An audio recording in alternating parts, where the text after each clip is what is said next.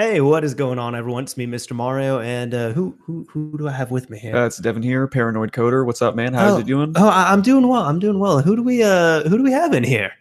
Hey, it's Modern Vintage Gamer MVG. I'm back after a month, in the weeds there, but it's good to be back, and we got so much stuff to talk about today. For sure. Good to have you back, man. Some discussion. I could tell you were excited, like you enjoyed yourself during the show and after and everything. But even I think before we even did the first show, you were just like, "Oh yeah, I could totally do this again. Like not next month, but the month after." That's right. That's right. Yeah. But it wasn't even rude though. It was like you were like inviting yourself in a really polite way, and I was like, "This dude's really excited. I'm happy to see this." Well done. It's good. It's good. I mean, I think having the discussion last time was awesome, and we're not. Yeah, having three people doing a podcast, it's interesting because not the discussion. That's what I should call it. I'm just kind of smiling because like maybe when we talk about SX stuff, I'll be like, I actually like OS and like SX, and people should have their switches bricked if they mess with it. Yeah, that's gonna get interesting. But yeah, it's great to have you back, man. Yeah, that's gonna get interesting. But yeah, it's great to have you back, man. Honestly, last time you were on, it was one of my favorite episodes, and I think that we're gonna have a really good episode following up with that. For sure. Yeah. It looks like right now I'm looking in chat. Some people are saying the video might be lagging a little bit. I'm hoping that it will resolve itself. So we'll see. Yeah. Maybe it'll come out better on the recording. Yeah. Hopefully. We'll see. As to the chat for stream lag. Oh God. I mean, what we can do is we can run through this for a few minutes and see what's going on. Yeah. Got some Fs. Got some Fs indeed. Oh, man. Yeah. I mean, my upload seems to be constant on here, and everything seems to be okay on that. So, MVG, does everything look good on your end? Yeah, it's coming loud and clear through here, guys. No issues at all. Interesting. Yeah, no, because I'm getting a constant upload on my end. So maybe it's just like my feed going to Google Hangouts. I'm not sure, but yeah. I don't know. Should we just roll with it and see how it goes? Let's just roll it and see. All right. Well, first things first, is probably one of the more important topics, I guess. Yes. For people to hear about. So hopefully it comes through. But, let's hope it comes through. Okay. Yeah, I'm gonna at least put in chat, say we're gonna wait this out. Do you wanna go ahead and take this one? Sure. So it looks like we finally have some new switches in the wild where the fuse jelly exploit and all that is actually patched. So one of our favorite people to talk about recently, Cyrus M, went to Twitter and kind of talked about this. So the tweet here actually says, "Bad news, reports of new switches in the wild not being vulnerable to fuse jelly, probably a VU." So it says, "Friendly reminder, if you want to hack switch, don't update. The lower is better." This is still very true. So Deja Vu is more software oriented. It's not the cold boot exploit that we are used to. So there may be something in the future that develops with that. It sounds like something is on the way, but it's not going to be nearly as easy. We're not going to be able to use the SX dongle or at least not right now. Right. Yeah. Who knows?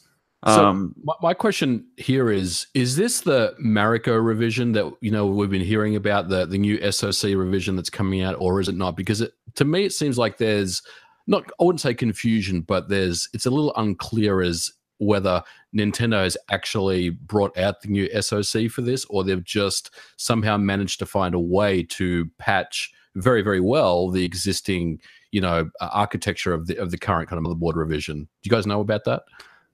From what I understand, they are eye patches.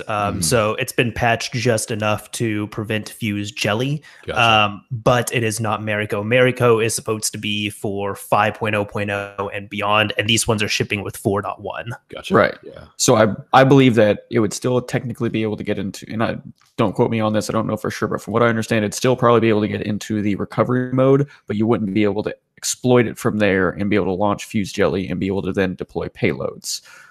So I believe the eye patches solve that second step there. Or the updated eye patches. Mm-hmm. In short, we just don't have the same boot ROM access that we did before. Right.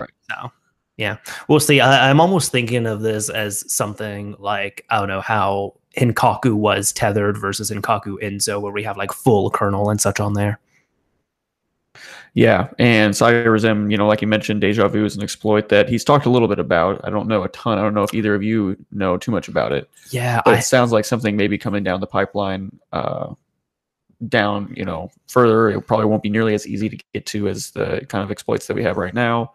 But something they may develop. So like you said, lower the better, stay low on your firmwares if you want to actually take advantage of that. But I don't even know how many are in the wild yet. So I don't think everyone on the shelf right now is not exploitable. I think most of them still are. Yeah, and that's the interesting thing. I mean, it sounds like to me none of the, I guess, relevant people in the scene have their hands on this yet, or maybe a couple of them do. So it sounds like change a hackable console for a patched one so they can get it in their hands and be able to look at this and be able to see what they can do. I assume with their hardware that they've been selling, the SX.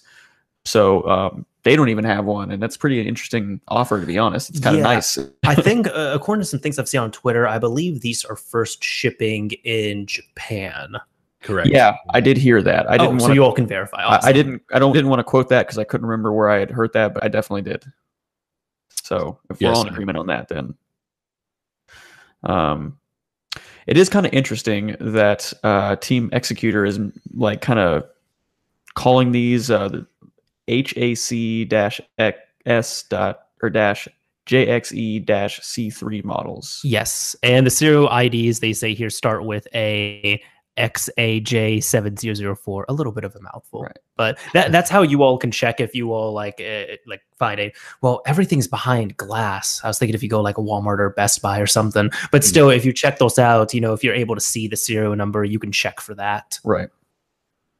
So I'm curious as to where they got that information. I guess they could have talked to someone online and just they could have reported that it didn't work. They got their model information. Not everyone's going to be willing to just send them their Switch. So there's also this video right here. I'm not going to play, but like saying SI code does not work on my laser vision of the Switch. And I'm sure this guy goes through proving enough like, hey, this is what you should be looking for. But then you have plenty of people like they've been out in the wild just long enough where people have been able to verify. Right. Yeah, it'll be interesting to see, once this really gets more revisions come out and, they're in a situation where, they're pretty much locked down. I think that's the goal here. I think it's a matter of time before they do exploit this revision, but it definitely is going to take some work for sure. Yeah, and we know, from people such as Cyrazim that there are going to be exploits available that will work on everything. But, like running into certain things like this, like it's mainly just we no longer, if you go and get a brand new created Switch, then we're no longer going to have the option to use that boot ROM exploit. Right. And this is, from what I understand, this is a more simple fix right now while they're waiting for that, like you said. Believe I from what I understand, I think you can still get into the recovery mode at the hardware level, but you just can't exploit it at that point. So it's very possible if we can still get to the recovery mode, maybe we have another attack vector that we can use. Possibly. But we'll just have to wait and see till more people get their hands on it. For sure. I'm just looking at the chat. Someone said, I screenshot MVG with lag face. He looks surprised. Send me that Twitter. Send me that GIF later. Yeah. Hopefully it seems like right now, it seems like people are saying it's buffering. It was okay for a bit and it's buffering again now. I'm hoping the after playback stream will be just fine. Again, though, as I've been saying in the chat, this isn't really my fault. I have constant fine upload right now. This seems to be more with Hangouts, unfortunately. Right. But on our end, it looks good. I mean, every MVG is coming in clear on our end, and it sounds like the other way around is good. So hopefully the recording will sound and look just as good as we're experiencing it now. For sure. All right. Anyways, do you guys have any more to say on the whole new hardware topic? I don't. Just make sure you keep your old hardware safe. Yeah, and if you want to get an exploitable Switch, get one now, because who knows what's going to happen here. Yeah, I would say that if you're listening to it, at the time of this recording or, even days after, you should be in the clear. You should, if you go and buy a new one off the shelf, maybe not if you're in Japan, but at least most of the general audience that is going to be listening to us, I think you're going to be okay getting a exploitable console. Same. For sure. All right. So we were talking about this a little bit before the show, but you guys have not utilized, you all haven't had to use the battery fix, right? Right. No. Right. All right, so this is still for the Switch here. So I'll go ahead and link this at least, or show it here from GBA Temp. But this started off, it looks like Crystal Seed on GBA Temp had done this, and they said, here's a quick and easy fix for turning off at 40% battery issue that people are seeing after running Linux. It's effectively the same fix as unplugging the battery, but does so without having to take apart the Switch. So essentially, you end up downloading this RAR file down here. You load the binary using any type of tool that you're going to use to drop in a payload. And then after that, you should be good. And it ends up resyncing your battery, I guess. I think probably down here in the thread, it details it a lot more. But it's to the point where you don't even need a specific payload now. I know, for example, like Hecate, it's been updated to support this, has that feature built into the payload and the firmware. Gotcha. So it's one of the options when you boot into it. Yep. Very cool. Yeah. So I know, because I remember when this came out, there was a little bit of like speculation, like, this thing isn't open source. Why are we flashing a battery fix? Why does this work? How does it work? I kind of got for this, but when people would say on Android that you could run this app to delete this one file and it will recalibrate your battery. Oh yeah, well that was even built into recovery modes too. Mm-hmm. Yeah, but I can see the correlation there for sure. Yeah, I don't know, MVG, if you've ever heard about that or not. Not really. I mean, I gotta really start digging into the battery stuff and the Linux stuff. It's definitely something that I'm interested in looking at for sure. But I'm kind of just waiting for the dust to settle a little bit there.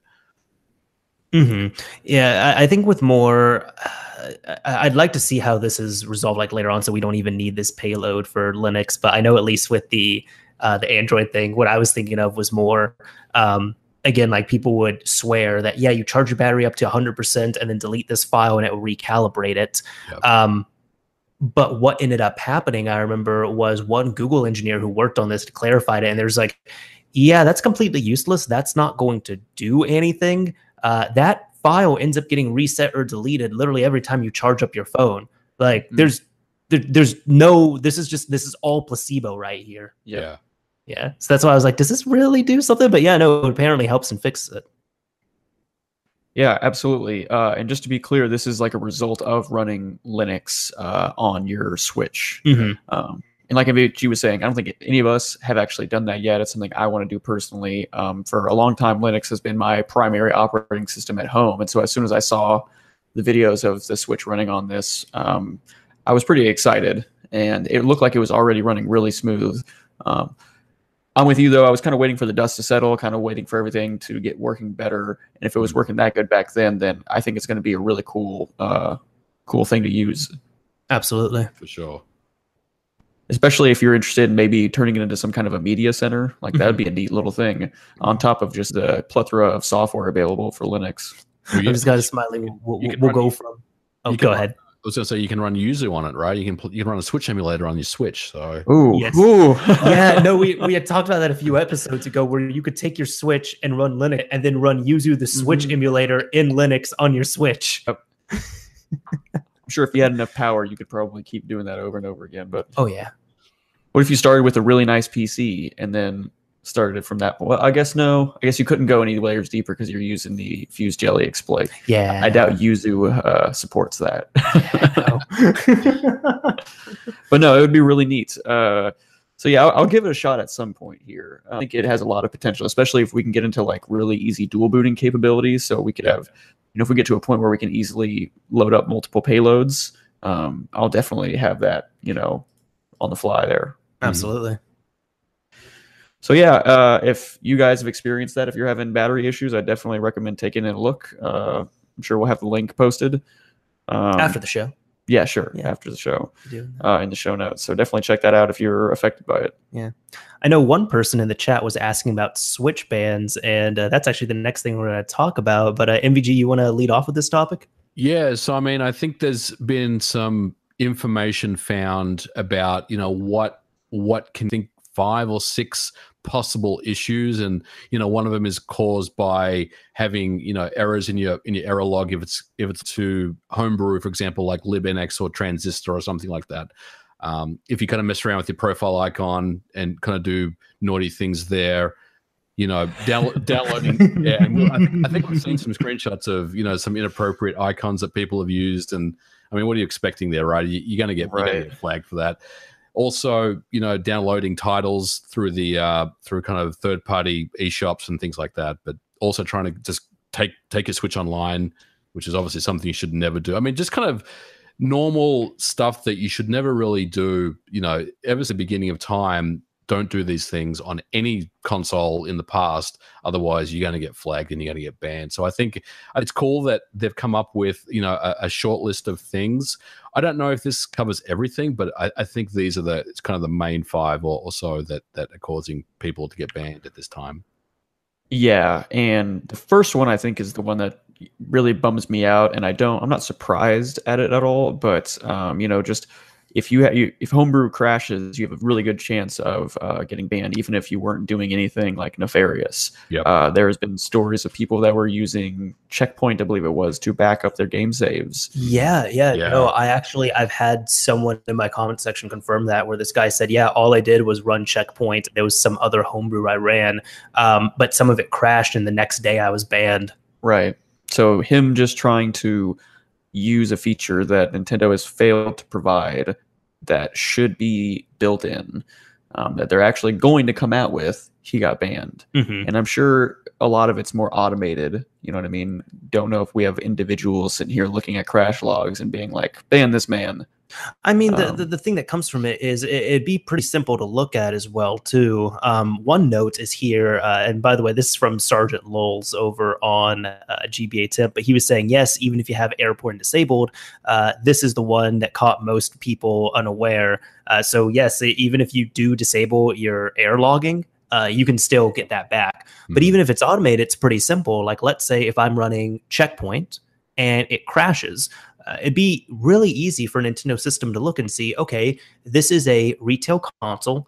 They don't seem to be a developer or anyone else who would be whitelisted, and they are running this application that doesn't match up to anything in our database, but it caused an error and reported back.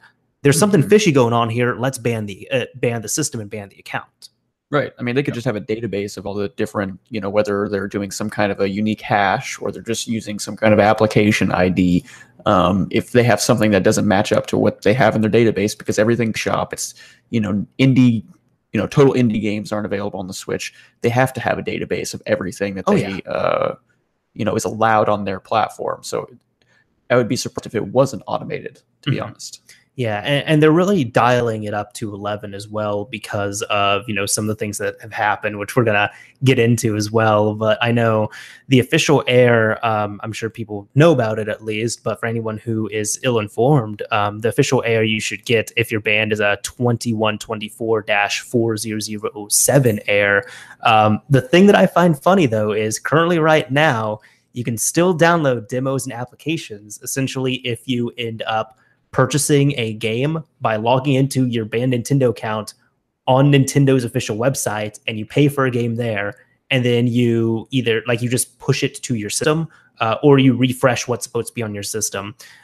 You can re-download previously owned titles, not from the eShop, but as MVG said, through different methods like Bog Installer, XHop, whatever it is. And you can still download system updates and application updates easily. So that's still there, but it cripples you enough to the point where you can't play online and you can't use the eShop, but you can still give Nintendo money, which I think is good. I mean, yeah, when I heard that, I was kind of like, all right, not surprised, I guess. Yeah, I mean, at that point, they're just like, look, you can't mess with our infrastructure anymore, but you can still give us money. Right. For sure. Which is okay, because I'm sure some people would actually be very okay with that. You know what I mean? Oh, yeah. So that is what it is, I guess. I don't really have a whole lot to say about it, but yeah, I mean, it's just one of those things. Xbox Live on the 360 was the same. I mean, if you start messing around with Nintendo or Sony's or Microsoft's online infrastructure, you're gonna pay the consequences of it. And this is really, I guess, the first line that Nintendo is going towards. And I think it's just going to, they're going to plug those holes. I mean, they're going to basically block you from everything at some point. Right now, obviously, they're being a little more reactive, I guess, than proactive. they've obviously done some work here, but I think they're just going to plug all those loopholes eventually. Yeah, I do wish that, however you accomplish this, I don't know. I'm just totally speaking out of just desire and not technical feasibility. If we could have homebrew and not get banned for that, without having the kind of homebrew like layered FS where you're going to be modifying the game and potentially modifying the game for other people. You know what I mean? If we're, because I don't think Checkpoint or homebrew like that is harming their infrastructure either, right? No, I think it's just what you can do with it. Like, you have a loaded gun and it depends on what you can do. It's like, you yourself, you might want to just back up your game saves, but you have you easily have the ability to also play pirated games. What's to stop you from doing that? But they've also got their protection measures for that. So, and those are really, really, those are way better than we've ever seen on, especially a Nintendo console, right? But is that really going to stop people? It would stop people from getting online. That's about it. Microsoft with the Xbox, which is I know very well about. I mean, they didn't care about homebrew, but when you started dicking around with cheating online and Call of Duty lobbies and all that sort of stuff, that's when they really got really unhappy about it and started cracking down. Before that, they didn't care about homebrew. In fact, unofficially, I had people from Microsoft telling me homebrew is good, we're cool with it, just stay in your lane and everything's fine. But when you start messing around with the online infrastructure and start cheating and hacking and all that stuff, no, that's a different kettle of fish altogether. And I think the same thing applies with Nintendo and Sony. I mean, it's exactly the same. And I think this is also why in the past, like especially in the 3DS and the 3DS scene, they were so heavy on like anti-piracy. The tools they released were like, we're not going to we're going to do our best not to give you access to that layer. You know what I mean? When a lot of the 3DS homebrew came out, it was very like userland level. Like what Smealam did with the homebrew channel. Yeah. And that's at a big effort to be like, let's keep this in this lane. We're not giving you a loaded gun. We're trying our best to actually keep it to the homebrew. I'm not surprised that Nintendo has taken this stance, but I guess I really appreciate it when companies like Microsoft, and I think, am I wrong in saying that Sony has made statements like that, or people have gotten reports of that they're like, homebrew is okay or something? Maybe this was Microsoft. None I can really think of. MVG, can you think of anything from Sony's end? Not really. I mean, they're pretty. I mean, I don't know if they have come out and said that, but it's really about the actions of the company rather than the statements. Because a lot of these companies, they'll never admit to it. They'll say you're running unauthorized stuff on our system, so you can't do that. It's. I mean, that classic Bill Gates video where he said, homebrew was good, and we really, really liked all the Xbox Media Center stuff and all that. I mean, how do we engage this community? Right? How do we connect with them? And I think from Sony's perspective, we never really got that. But it's also interesting, on the PS3, there was so much of that going on at the time. They never really came out and did anything except for just do lots of console bans and all that sort of stuff. So. Well, I was going to say as well too, even I feel like Sony didn't get the same lane of activity that the Xbox did. Like the Xbox, it went from a game console that could play Blu-rays that could play DVDs on the side to a fully fledged, HTPC.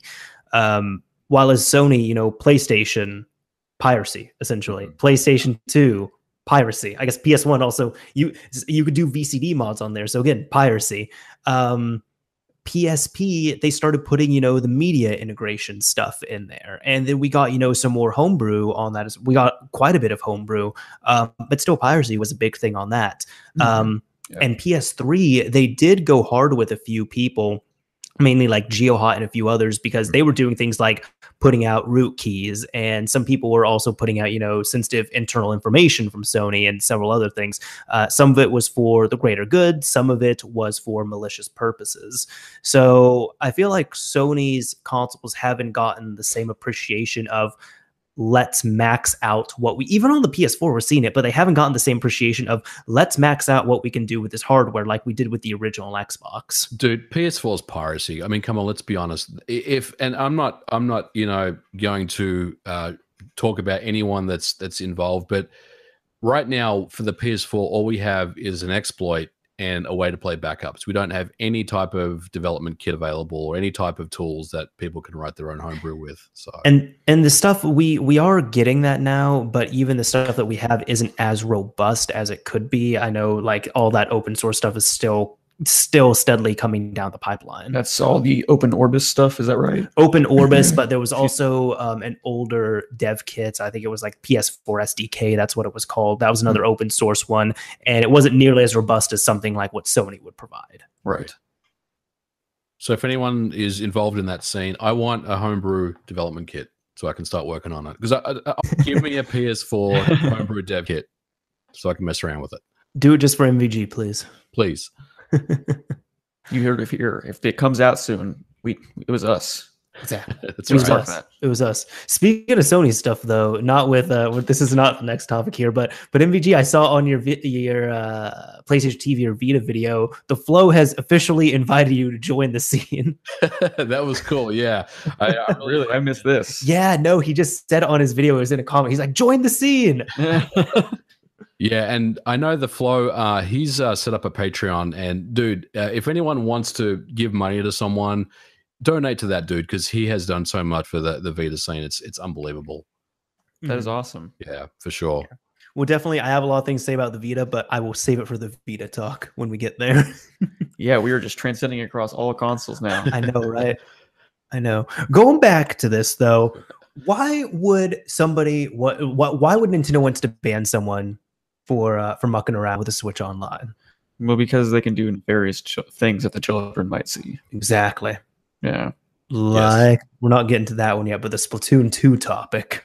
Right. And this one, maybe you can shed some light on this. So I didn't actually see Sure. this until very recently. And I tried to read through the comments, but I'm not quite exactly. I can't tell if it's someone who is rank X not actually achievable in Splatoon 2. Is that what this is? Oh, so that I don't exactly know, but more in addition, mainly with this. So this gentleman right here, please add anti-cheat. What they did is they ended up going onto the leaderboard and they ended up hacking up the leaderboard. So it was this, where these are the top players, and the top players are please add anti and cheat. Now, from what I understand, Splatoon, the first one, had an anti-cheat was really easy to bypass. Splatoon 2 apparently does not have anti-cheat at all. They went backwards on that. And it's gotten bad because there's now people, essentially, I think we talked about this in a previous episode, but like, imagine what people are doing with all the modded lobbies on the Xbox 360 and PS3 with Call of Duty. It's not to that same extent, I would say, with all the XP boosting and such. But it's more what they're doing is people are they're playing on unreleased maps, they're playing with unreleased characters, they're doing this in public as well too. And apparently if they're doing this to unsuspecting victims, those people in the game also run the chance of their systems and their accounts getting banned. I believe we talked about that a little bit last month. Yeah. Where there was video footage that we had where someone was playing on an unreleased map, and you could tell they were very surprised, and they're just like, "What's going on? This is that new map. Like, what?" And it must have been somebody hacking the game and pushing that to be online, which is, like you said, really dangerous for all parties here. You could be like getting someone caught up that totally isn't involved in that at all, because a lot of this stuff is automated behind the scenes. For sure. So what this guy did was, again, he ended up modding that to send a message to Nintendo. Nintendo did hear the message and responded by banning him and resetting those accounts. So he is now no longer on the leaderboard. But he's made his peace that he said he was expecting it to happen. He wasn't being ignorant of it or anything else. Sure. He knew he was going to get banned. He just wanted to send the message. My thing is, I'm not trying to be a Debbie Downer here, but I don't think this is going to do anything. No, not at all. Yeah. I mean, it's almost just like a publicity stunt almost. It's like, yeah, you know what I mean? It's just one of those things where you do this and there's going to be consequences. You're probably going to get banned.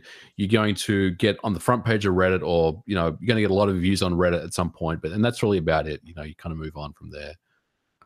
Yeah, I mean, I'm sure that at some point, some of that security on Splatoon is going to increase. because this wouldn't be. I mean, it can time. only go up from here because there's none. Right. There's none. If this happens now, if they don't increase the security, if they don't patch anything, this won't be the last time something like this happens. And especially with the fact that that's. Did you show the screenshot on video? I did. So that was actually taken from the Nintendo Switch mobile app. Mm-hmm. So we're talking about anyone with a mobile phone. I can't remember if I think you might have to have Splatoon on your Nintendo account or tied to your Nintendo account to actually use that feature of the app. But anyone can just see that on their phone at any time. You don't even have to be in the game. Mm-hmm. And if you can put, nefarious or malicious things, which has been shown to, we're getting there. Right. I mean, this is not going to be the last time this happens. Oh no, not at all. Hopefully they do add anti-cheat. Go to any of the old Call of Duties on consoles and look at the leaderboards, and you'll just see like how completely fucked the first few hundred people on the top of the leaderboards are. Oh yeah. And it's been like that for a while too. A long time, too long. But this is the Switch, man. This is a whole new ballpark, and they can't risk this kind of thing. They are going to have to step it up. And Splatoon 2 may not be like extremely popular here in the States, but it is massively popular in Japan. But this is the competition first party game that they wanted to push. Even when they announced the Switch, what was the game they had in the competition there? It was Splatoon 2. Mm-hmm. That is obviously, they're obviously wanting to push this. They want this to be their own exclusive Call of Duty. Right. Yeah. So I'm sure there will be anti-cheat of some kind, hopefully sooner than later, because, I personally, as much as I love homebrew, as much as I like hacking up my consoles, I do think it should stay offline. We shouldn't be taking that stuff onto online where people have no say in, participating in that. Right. Yeah.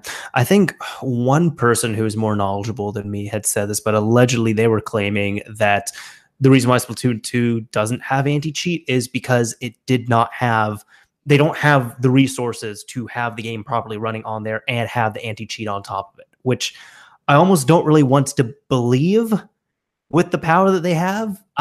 There has to be something there. But on top of that, it also depends on if it's a good anti-cheat system. Because yes, anything can be broken, but you have a game with no anti-cheat that is just as vulnerable as a game, the previous one, that had anti-cheat, and people were modding that to hell and back.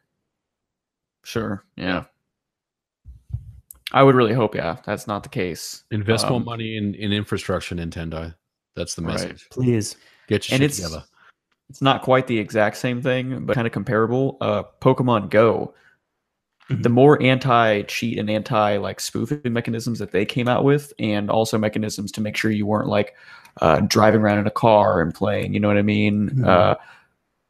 All of that actually took a big performance hit on it. And I actually know people who had older Android phones or iPhones where it actually went from being, playable to they couldn't even play the game anymore just because of all the anti-cheat and the anti-spoofing updates they had. Yeah. So technically, I mean, I could believe it, but it would be nice if more of that could be offloaded somehow onto Nintendo's servers as opposed to the local Switch, because no one wants frame rate drops. I get that. Well, especially in a competitive game. I was going to say, with a competitive game, you can't have those performance drops. Mm-hmm. But at the same time, it's not worth it. I'm sure they don't want to just stick to just banning people constantly. I mean, it works to an extent, but we'll see. We will see. Sad times to be had. Cheer up, man. We might have a new custom firmware on the horizon. Oh. So it sounds like our good old friend who I think we've just stuck with Ray in the past. Ray, it's fine. We'll call him Ray. Yeah.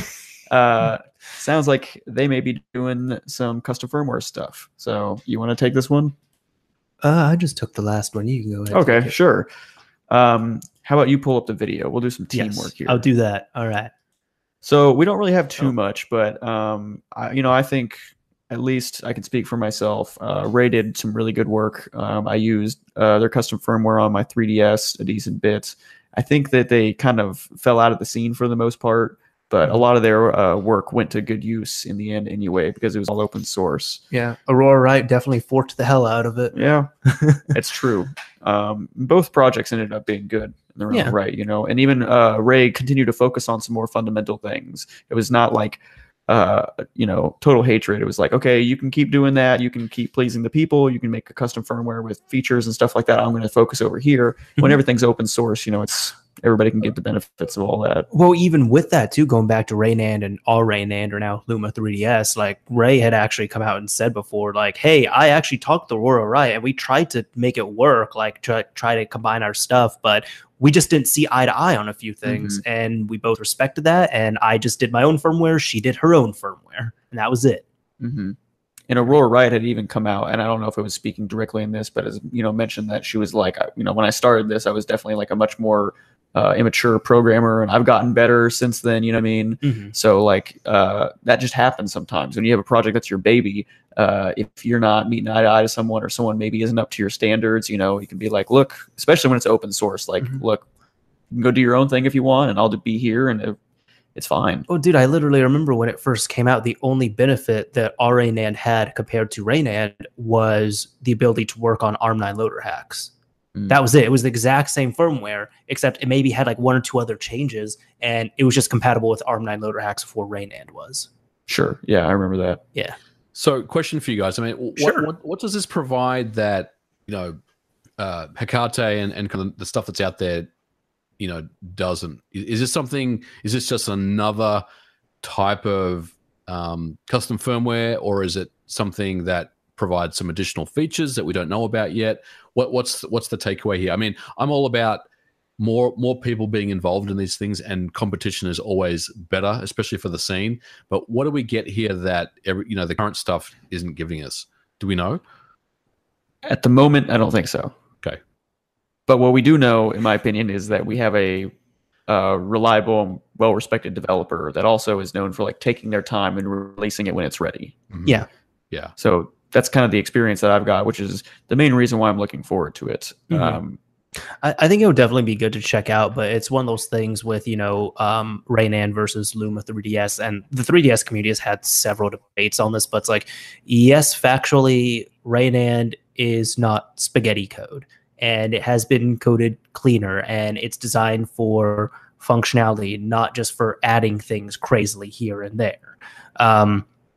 But do people care about that overall? Because Luma 3DS works, and it has the features that people want that Raynand doesn't have, and it works well. Right. So, yeah, we don't know what this is going to have, but yeah, as Devin said, it's the excitement of having a respected developer working on something.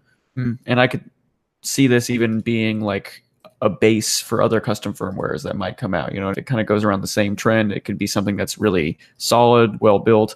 And I'm sure, like, from what I had seen with this developer, there was times like where literally it was like, add this to Raynand, because it was the new hotness that people were, talking about that week, some new feature. And he was, or the developer, I don't want to, I'm not sure if it's Raynand's he, okay. Yeah. So like, he was just like, well, I'm not going to jump on this new trend. I'm actually focusing on something totally different. Like, these are some fundamentals that I'm improving. So, maybe we'll see some slow rolling stability, maybe almost like a more solid thing. And maybe Hecate, and not that Hecate is like a buggier or experimental necessarily, but, maybe they'll focus on some of the new features. Time will tell at this point, but I am excited to have the developer on board. And likewise, I mean, like I said, I think more competition is better for the scene, and hopefully we'll see some cool stuff come out of this for sure. I'll definitely try it out when it comes out. I always like to kind of play around with different things, and I think it would be interesting to take a look at. Absolutely.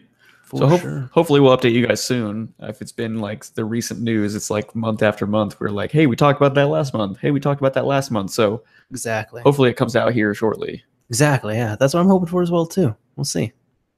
Yeah. Anyways, kind of going around the table here, but MVG, you want to take this next one? Yeah, I don't know too much about this, but I do know there's this Trinket M0 mod that's kind of being released. Honestly, I took a look at this a few hours ago, so I'm not too privy to what's going on. But I think it's just how about this? You have two chances because we're talking about two things in a row. Well, I mean, yeah, we've got the the Trinket, and it looks like it's a. And please tell me if this is not incorrect. This is not correct, but it looks like an internal mod that flashes through the USB-C. So I think this is interesting for the Switch development to see where this goes. But as mentioned, I've only had a close look at this only in the last couple of hours. So please fill in the blanks for me if you guys know more. Oh, no, it's all good. So essentially, with the way this works, is Xbox Expert had done this, and I'll even kind of pause this right here. So up here, just above the fan, that is where the trinket chip is, and what that is that was installed internally, and that is supposed to drop in the payload. If it's fused jelly or whatever other payload you're using, it's supposed to do the payload drop. The system's also been modified as well too, so you do not have to jig the console on boot every time, and you don't have to mess with the Joy-Con either. So you can jig this without the Joy-Con and without, having an external jig of any kind. And then the payload is all available right there as well too. And you can enable or disable the mod chip at will as well. So Gotcha. it's just kind of a neat thing to play around with. It's definitely cool, and people have definitely taken notice with it.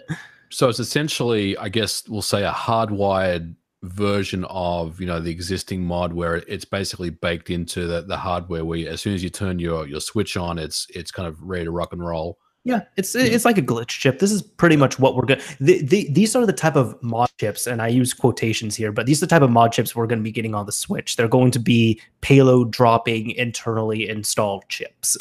Right. And if you think about like how the SX works, where you plug in plug in the dongle on the bottom, you or slide the jig into the rail. It's like basically if those two things were plugged in all the time internally.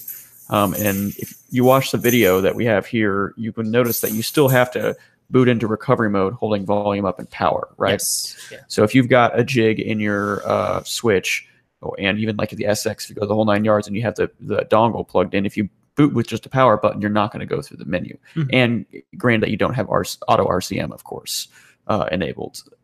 So it kind of works both ways. You can easily boot into the standard firmware with no modification, or you can just boot in straight into the exploit. Now, one thing I don't know is how you swap out the payload. Did you say it was wired up to USB-C? Do you know if that's it does say here RCM strap and upgrade through USB-C, so it's not shown here. But yeah, no, with that language, it seems like that you can update your payload without having to open it either. So that would be honestly really, really sweet. I don't know if with how things are right now, I don't know if I want to crack open my Switch. Things are working pretty well. Switches are cracking themselves, if you know what I mean. Go home. I am home, okay? You get out of here. Leave me and my dog alone. You really want to do that? No. Go ahead. I'm all sorry. Right. I'll finish. But no, it's I think it's pretty neat, and I'm really excited, and I would love to maybe play with one eventually. I could see myself in maybe like a year or maybe a little while longer after I've kind of got some fun out of the Switch the way it is, trying to experiment with one of these. How many wires is it? Do we know? So we can actually move on to the next one. I don't know about the trinket, but you want to grab this other one, MVG? Well, yeah. So this is the Team Rebug Switch mod chip, which is, I guess it's a similar type device, which is 4 wires. And I know that they're kind of in their final prototype phases right now of testing this board. And, this is definitely one that I'm interested in. I've been a Rebug fan for many, many years, since the original PS3 days. So I'm very interested to see what they come up with. But this sounds pretty cool to me, that it's a fairly simple 4-wire mod chip, and hopefully it basically gives us all the features that they're advertising, and I think it will work really well. One thing it doesn't mention, though, is the updating of firmware or the payloads via USB-C. So I'm wondering how they're going to deal with that, if they even need to do that. But I'm sure they've got some method to do that too. So what do you guys think about this? This is definitely one that I may look at picking up for my Switch and messing around with. Go ahead, Devin. Okay. Well, first of all, I was going to answer your initial question, which was how many wires or how difficult it was for the first one. And I pulled up a link, which I put in our Hangout chat, if you want to pull that up. And it's got a pretty big picture, and it looks like it's the same 4 wires. Yeah, I kind of figured that. I mean, I think both of them have figured out that these are the wires that we need to tap into to get this thing to, I guess, exploit or take over the system on boot up.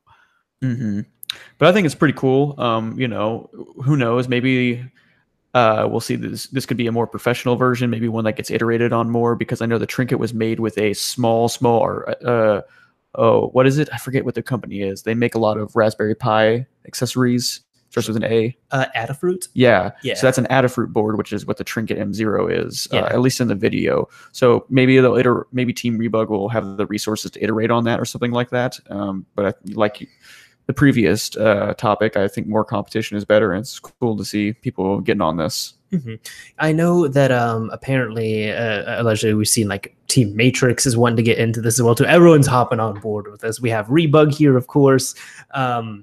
Executor in there. I was going to say though, when you all had mentioned earlier, talking about like SX having it internally, where the Trinket was like that.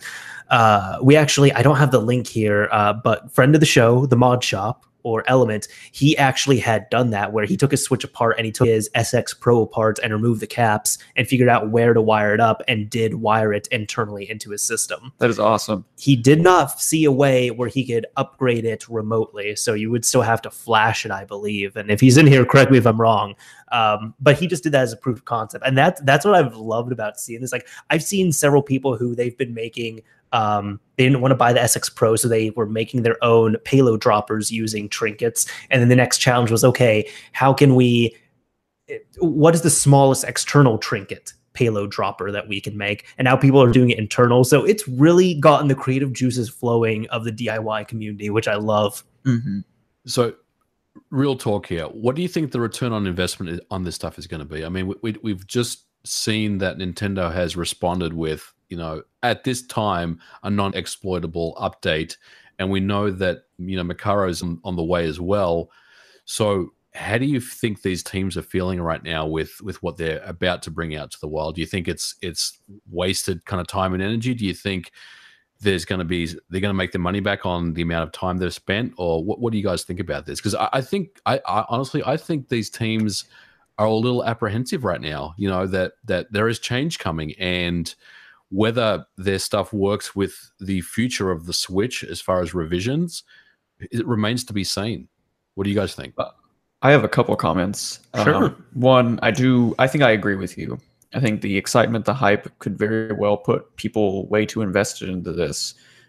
However, I think that the cost for these companies as well is extremely low with this stuff. These boards that we're dealing with are very simple, and I think they can even get optimized, custom design boards instead of reusing something off of the shelf like the Adafruit boards. So I think that they're at least in a very cheap territory. Yep. And the other thing is that these Switches have sold pretty well so far. So I think there's a lot on the market that will be around for a while. And so even if they have to cut back, I think current investments will still be worthwhile because these things are still going to be floating around. Mm-hmm. We have a lot of these Switches on the market. It's sold well. It's not an obscure console that, we're not going to be able to get a hold of in a year or two. And especially as well, too, even with Executor in mind, at least, they're selling their firmware. Which their firmware, it's like, yes, there was man times, there was development hours put into that. I'm sure they probably paid some contractors as well, too, to work on it. But it's going to cost them nothing to sell a file. They give away the file, actually. So they're just selling you a license, which is not going to cost all that much. And even so, like they've made their money back because the way it works is that they're selling these things en masse, the SX license and the SX Pro. They're selling them to resellers. So they make their money from the resellers, and the resellers are the ones who are trying to look for a profit on that. Yeah. Well, like you said, they position themselves to be in a good place too, where you can even buy their license and not buy their hardware. So they could possibly be making a lot of money on that. And then they give their payload away as well. So you can just load it up through like a Fuse Jelly web launcher or Smash Tegra Smash Tegra Smash. Or something like that. Yeah, that's what it is. I like that one. So you can actually use all the SX firmware and stuff without buying an SX. So they have a new revenue stream there too. So I think you're right. Team Executor is in a unique position. Mm-hmm. Do we know if Team Rebug will be shipping its own firmware, or if it's going to be kind of going with open source solutions, or potentially not shipping with any firmware? That I don't know. Well, the firmware is not going to be in the chip itself. I know they are going to be. They're planning on manufacturing and selling the chip, so we'll see about that. Mm-hmm. The firmware they're probably just going to give out as well too. Well, and even in this video here in a Max Consoles article or forum post, it shows them booting up Atmosphere. Yes. So it's Team Rebug presents Switch Me Up, which appears to be an official video from them, and they're using Atmosphere there. It's very obvious. So it's very possible that they may just ship this and let you load up whatever you want onto it, which I don't think is a bad thing either.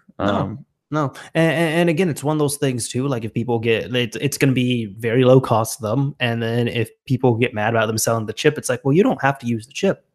You can use your computer. You can use your phone. You can use a trinket. You can use a Pi Zero. Right. Like this is just a tool that's being sold. And it's very likely these chips cost people, cents. And if they're selling them at any kind of a premium, these chips are probably going to get sold for like $10 or so, something like that. I can't see any more than 15 even. Like the R4 cards all over again, where they're just like, yeah, just go buy one or the knockoffs or whatever. They're everywhere. They'll be around forever. Yep. Did you have something to say, MVG? No. I think we kind of we covered it pretty well. It's interesting and you guys are right. I mean, I think there are a lot of Switches that are already out there, and millions and millions of these things. So there definitely will be a market. It's just 3, 4, 5 years from now, is this still going to be relevant? And I guess that's the $1 million question, whether what Nintendo has up their sleeve with the future of the Switch, whether it's going to be enough to keep hackers out of future revisions. So it remains to be seen, and I'm looking forward to it, see what they come up with. I definitely believe they're still going to be relevant. We're probably going to have different methods that are going to be more refined. We might not even do the same type of payload dropping. Like right now, at least current moment, we can't do that right now on the new eye-patched Switches. But they've said that the firmware, like they can use Deja Vu, which is going to be a more software-based version of it as well too. Yep.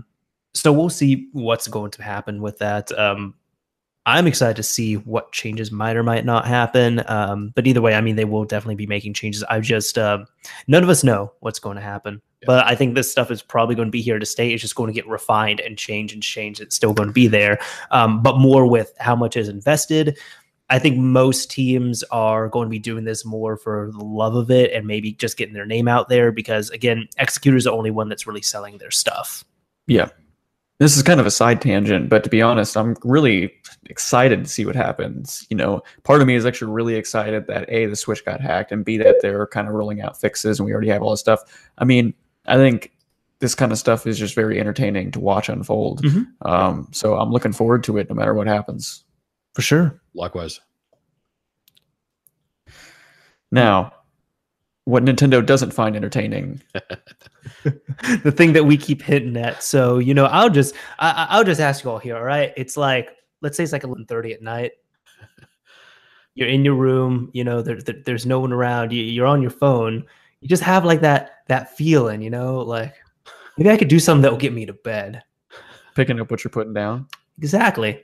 So if you all are looking for some burn, where are your go-to places? Because for me, it's actually the Balloon World in Super Mario Odyssey. It's a classic. Yeah, that's where I go. Yeah. So in case that's where I go. Yeah. So in you case see stuff there that you don't see anywhere else. No. In case anyone has not heard, so one of the things that we've kind of now we can talk about. One of the things we've been hitting at is with modded Switches, you can use Dev Menu because that leaked out, and with Dev Menu, you can change your profile picture. So what people have been doing is they've been changing their profile pictures to some icons that are not safe for work, and especially not safe to put in a children's game such as Super Mario Odyssey. However, because people are people, they've been changing their icons and going into these games, mainly Odyssey. And I haven't messed with the Balloon World, but apparently, as I understand, you can drop your balloons in this world, and those balloons show who dropped them by showing the icon of the person. So there was kids running around and maybe seeing porn for the first time ever. Right. And that is what Nintendo does not like. No. In fact, it says they made a statement about, quote, displaying inappropriate or unauthorized material in certain online games. So, even they're kind of beating around the bush just a bit. Yes. Yeah. But yeah, I mean, this is the kind of stuff I was kind of talking about earlier. Like, you know, it's fine if you want to hack around on your Switch. It's fine if you want to change your profile picture, whatever. But like, don't go online. Don't start doing stuff that's affecting. Well, now other they're people. changing. Now they're banning. It seems like they're just banning people who change their profile picture because again, it's like, yeah, you can change it to a cute anime chick, but what's to stop you from changing it to some porno? But that's okay, and that's where What like if they I'm get gifts going on there? that'd be really interesting. That would be wow. But I shouldn't be laughing so much. how did this happen? How did I don't understand even how the system just lets any image just float around. How do they not have like don't they have like a gallery that you No, but they do. But Devin, you could do this through Dev Menu. I get it. I guess I just didn't something I don't know. I get it. But I expected something to be a little more server side, a little more. How else are they supposed? Well, think about it internally. How else are they supposed to test their images that are going to show up on there? Sure. Yeah, that'd be the best way of doing it. Just load the image through Dev Menu and check it out on there. See that it looks good, a little icon, all that other stuff. Hindsight's 2020, but I would have had like hashes on all that. You know what I mean? You go online, like check for that kind of stuff. That seems like something that is easily abusable. Yeah, I would have thought they would have had some kind of master list of all the kind of approved images with some whitelist against it, and if anything didn't kind of make the cut, it would just get replaced with some default thing or something. But you know, it's one of those things where someone found out a way to piss Nintendo off, and they succeeded. So yeah, no doubt. Anything needed. So yeah, no doubt. Yeah. Anyone want? Which one of y'all wants to read the statement they made? You go ahead. All right. Yeah. No. So Nintendo officially had said they said this to The Verge, but a very small number of consumers have been using modified Nintendo Switch systems to display inappropriate or unauthorized material in certain online games. Nintendo always strives to provide a positive experience for all consumers, and this includes continuously monitoring all threats to its product security and taking swift and strong actions to prevent them. Modified Nintendo Switch systems have been banned. That is such a powerful final sentence. It is. It is. Yeah. They have been banned. Well, I think even internally, they're just like, really? Y'all had to bring porn into this? Yeah. It's rough. Like backing up saves. Okay. Party games, that's going to happen. Just keep the porn out, please. Yeah. Hindsight's always 2020 though with this kind of stuff, you know. I just again, like I hope they implement some of this stuff sooner than later and they don't just rely on banning people because that just can be a really tiring cat and mouse game. But I seriously don't understand. We're talking about pictures here.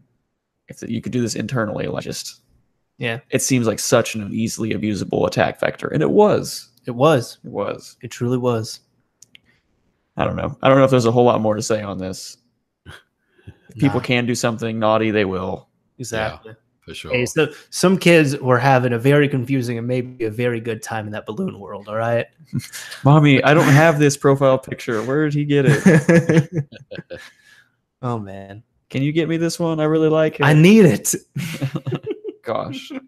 I really hope the kids are safe. Ugh. Had to find out sometime, I guess. It's true. Yeah. Nature has its way. Nature has its way. Oh well. So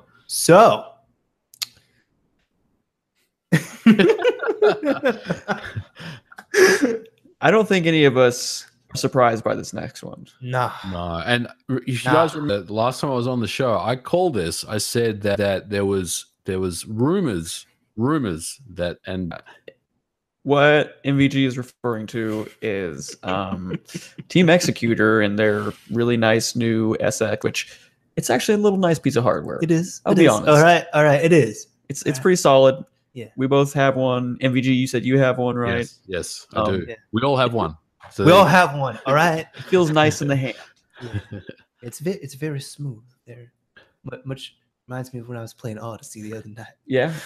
Oh gosh. Oh man. It is smooth though. Yeah. But the software inside that's powering this whole thing, the SX OS, isn't so nice. At least not so original. No, not at all. It appears Mike Heskinen, also known as Hex KYZ on Twitter, has I think you pronounce it hex keys. Hex keys. Hex keys. Well, hex hex keys keys on Twitter has kind of been talking a lot about digging into this whole SXOS and seeing, you know, what it's made up of.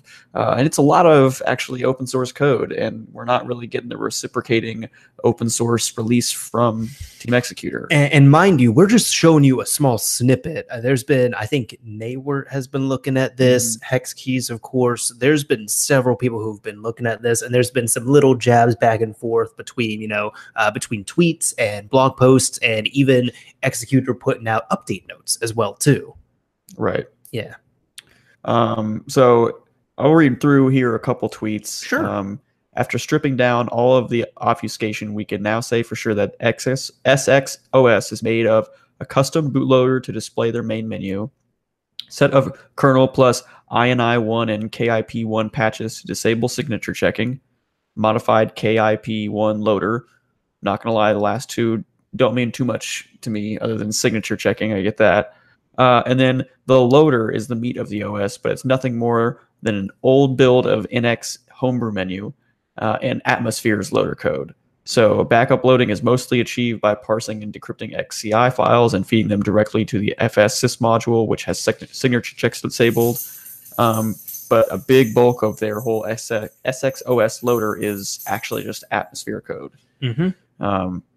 Are we surprised by this, guys? Honestly, No. I mean, come on. Not really. It's more now we have the receipts for it. Right. Yeah. So Mr. Mario and I were talking about this kind of when a lot of this dropped, and my big thing was, and I feel like I said it multiple times, like, look, I get it. I'm not surprised. I'm just disappointed. You know, it's like something that your kid might do, right? Like, you know, I'm not surprised you did it, but I really wish you didn't. If you didn't do this, it'd be awesome. So I got a couple of things I want to say about this particular topic. Go ahead. Yeah, the please. first one is I really it feels to me like they're kind of they've stopped what they're doing and they're just kind of going after Team Executor, and Team Executor is not going to change. I mean, they've been doing this since the beginning of time.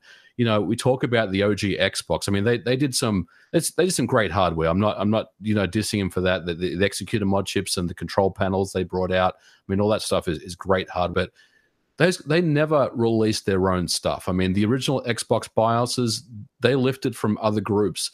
And the reason why the other groups couldn't really come out and say that, hey, these guys have ripped us off, is because everyone was ripping off Microsoft. So they couldn't really get into that, you know, argument with each other. And they've always been that type. Yeah, I can definitely agree. I think that there are people that are probably going to be doing this out of their curiosity, and you know, you're never going to stop them. But if it does come at the cost of further development, I agree, it's not worth it. I do want to give a quick refresher for people that may not have heard our discussion on some of the GPL stuff in the past, where we were talking about RetroArch, because there has been some comments on this in Twitter and on Reddit and stuff that I've seen where they're like, how can you steal open source code? I don't understand. This is really dumb. You're just like whining because they're making money off of it. And the reality is what Team Executor is doing at the very moment, it is technically illegal. At least under, you know, United States jurisdictions and many other countries. So open source code can have licenses. And in fact, if you don't provide a license, it's actually technically copywritten, and you're not supposed to take someone's open source code without a license. And the license that most of these projects are using, as far as I know, is GPL, which basically means if you release anything online in the public or ship any product that uses GPL code, then you must also release your own source code, which, of course, Team Executor has not done for their SXOS. So I just want to make sure that, you know, everyone's listening is clear on that. But at the same time, there's not much you can do unless you go to sue them, which costs money, and Team Executor is a business with lawyers, I'm sure. Yeah, and Hex Keys has also said, like, no, we're not going to be suing Team Executor for this. Right. Like, he's doing this for the fun of it. Yeah. Or just to, you know, again, I think, you know, like MVG said at the beginning, I think it is good for people to understand this. It's good if you're going up front to buy this, look, this is what they're doing.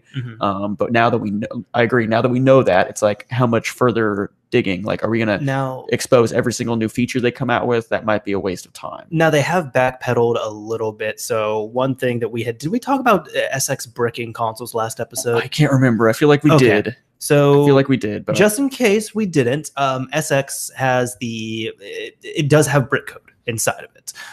So it does have, like, essentially ends up bricking and encrypting your NAND, and the password is wanna play to unlock it because it ends up passwording it. So apparently it seems like it's only really triggered if you're reversing the OS, and Hexkey is Mike Heskin himself. He's put this out. He's been documenting it and everything as well too. And he was saying that like mainly what this has caused is what I'm trying to say here is they have, as of their latest firmware update, which was 1.3, they have removed the brick code. And allegedly Team Executor says that it was put in there as a friendly hacker challenge. That was their wording. They said it's a friendly hacker challenge, but it was taken very maliciously, and there was a whole lot of misinformation around it, so they just removed it. I mean, that's a bullshit excuse. Come on.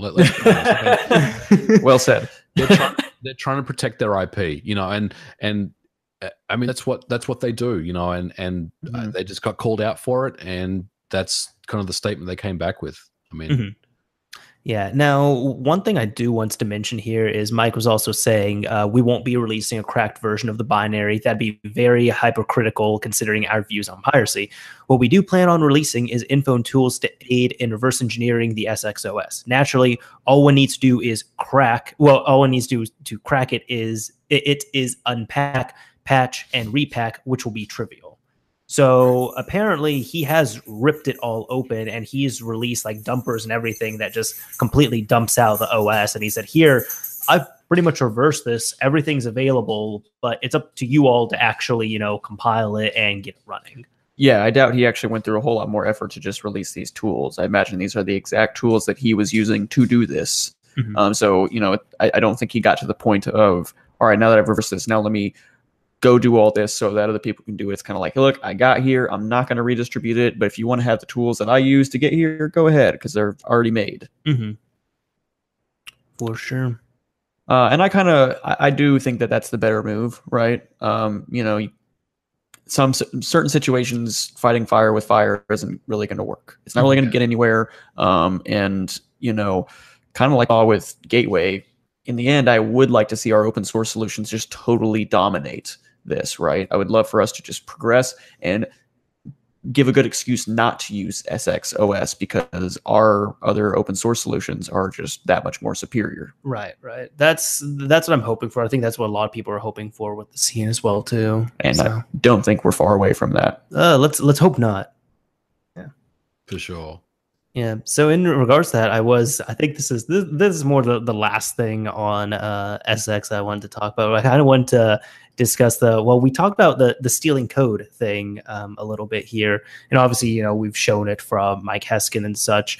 But I know MVG, you were saying that you think it's good that people are aware of this, and while I do agree with that, I'm kind of playing devil's advocate here. The reality of it as well too is it's more I have kind of two takeaways on this. One, a lot of people that are getting the SXOS don't care about that. They don't care about the stolen code aspect of it. They don't really they're thinking, you know what, I'm pirating shit, so whatever. If the developers pirated other code, it is what it is. The other thing is too, which Dev and I discussed this a little bit, and I kind of put this on ice because I want to talk about it live as well too. But the other justification that people who are kind of on the fence have been looking at is all the stuff that they have been, well, for the most part, like all the functions that they've been copying are available for free because you can use SXOS unlicensed. And the only thing you cannot do if you do not have a license for it is you cannot load game dumps. And so technically at that point, that's the only thing that they're charging for because there's no other custom firmware that has a game loader built into it. Yeah, I mean, you know, that's very interesting you say that, and that's potentially one way where I guess they can protect themselves, you know, from any potential, I wouldn't say legal stuff because I mean, I was going to say, yeah, because this is still not hold up in court. Yeah, but. Definitely not. I mean, it's all piracy and hacking and all that stuff. I mean, I remember I was kind of surprised when they were like, hey, like the SXOS can be used on anything. You just have a license for this. I was like, wow, I'm surprised they did that actually. But now it makes a lot more sense. They could have, I'm not saying they did, I have no proof, but they could have very easily just made that decision because they knew this was coming. Yeah. They know the game they're playing. They've been in this forever. Like you said, okay, they know what they're doing. They're not like, oh crap, we we're supposed to release this code. We can't do that. No, they knew ahead of time what they were doing. So, to an extent, props to them for at least like, if you're like, well, we know we're going to be totally doing this, you know, in the wrong, but yeah, here we go. Here, we'll throw you a little bone. I don't know. It's hard for me to say like that I support that, but you know, I agree. It just feels so good in the hand, man. It truly does. Yeah, no, again, it's one of those things where, yes, like, and even disregarding the whole piracy thing, just looking at the licenses, like they are using this stuff unlicensed. And on top of that, I think even some of the licenses they are using from the code they're forking require like, hey, if you use this code, you also have to open source your product. There is a crypto library that they said that they were using. Yes. Yeah. So because of that, they are violating those license terms and such. But mainly the justification for that is, well, look, the only thing that we're monetizing is something that we developed. No one else has this. Point us to another custom firmware that's out that has an XCI loader. Right. No one else has it. We're the only ones publicly available with that, so we can charge for it. If people say, well, you're selling, you know, this payload, or you're selling this, it's like, no, you can do the payload stuff for free. We put that out for free. You can run Homebrew for free as well, too. Yeah, you can. Yeah, like we said, with that OS. You know, if you don't have a license, you could like basically build your own SX and be able to use it without the loading. And then even if you bought your own license, you could build your own SX on top of that. So they've got a lot of flexibility there. Because they give you the payload file, and you can load the payload file any way you want to, and then you can download the OS itself, and you can use everything on there except for game loading. And I will say, like, you know, if you just ask me face value, would I feel worse if there was an open source XCI loader and they had forked that as well? I would probably say yes. That would be even more upsetting to me. Yes. So I do think that it's good in air quotes, that they developed their own part of this, and that's really what they're charging for. I'm glad they have at least some original development here. Right. Some honor among thieves, right? Yeah, that's well said. I still think I mean, this is not a tinfoil hat, but it's a Pikachu hat. My Pikachu hat theory. There's tinfoil underneath. You just There's can't tinfoil see underneath. Okay, so there, I can say it then. My tinfoil hat theory is still that they had a completely different plan, but when they saw all this come about with the way Fuse Jelly was working, with the payload launchers and with the jig, they end up changing things up because, again, they originally mentioned they were going to have solder and solderless options. Where is the solder option? It's not there because it was and what they had was probably not as refined and not going to be as deliverable as something like this.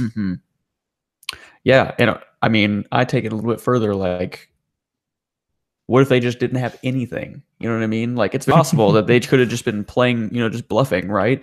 These things get delayed all the time. You know what I mean? They could have easily played that card for quite a while.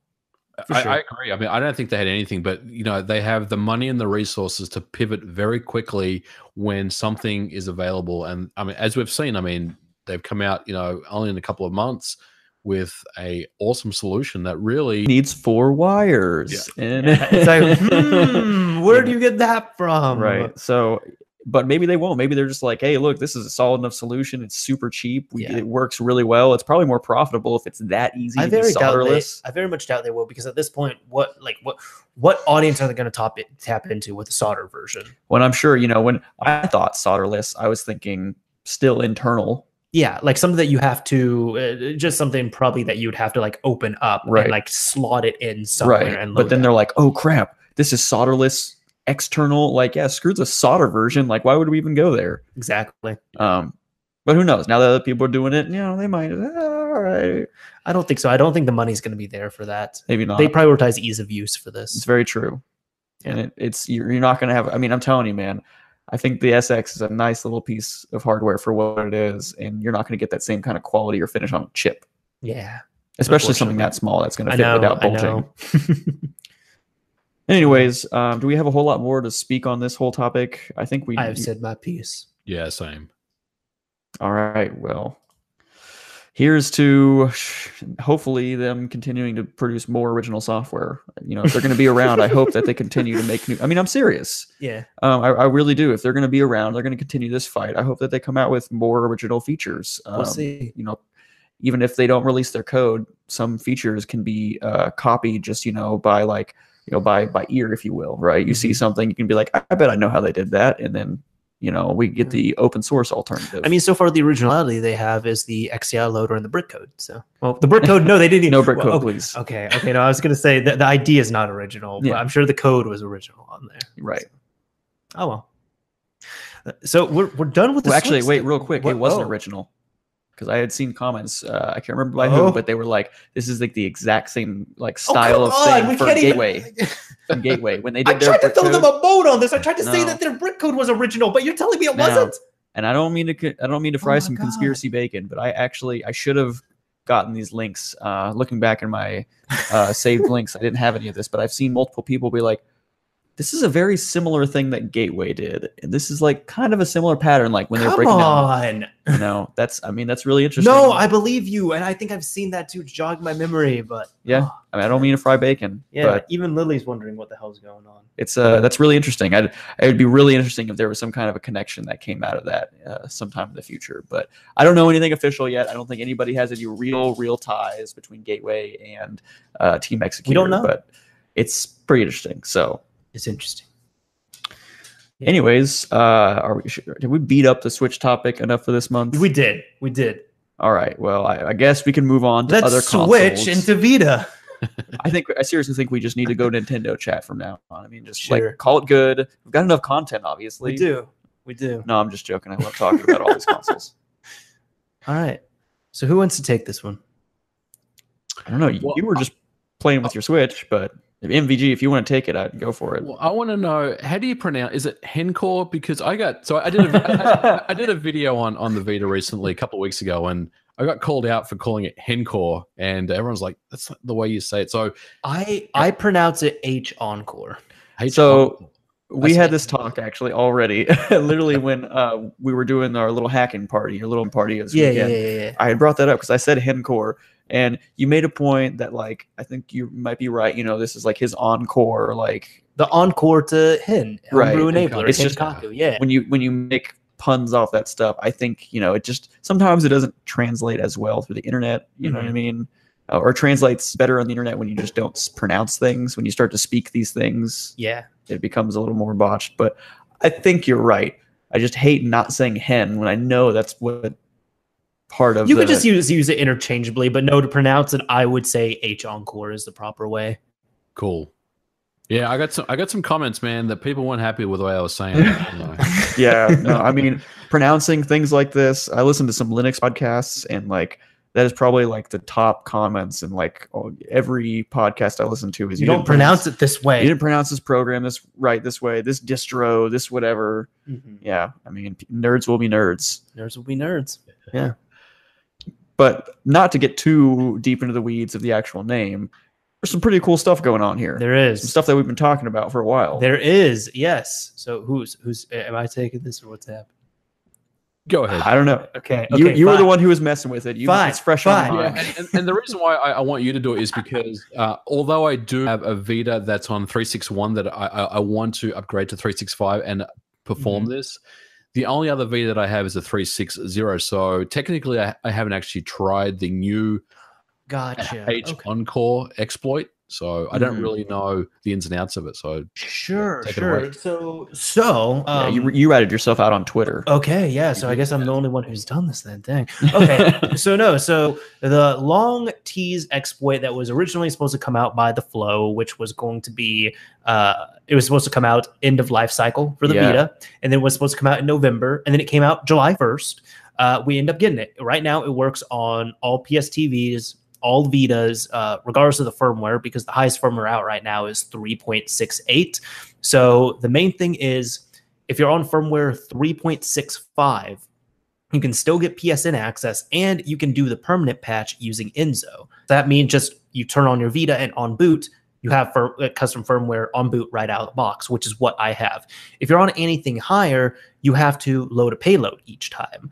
Now it works well. The only thing is the install is not nearly as easy as what we had on 3.6. Like MVG just did a fantastic video on it pretty recently, and with yours, you showed like going like henkaku.xyz and pressing the install button, and it brought in Molecular Shell. Yep, exactly. Yeah.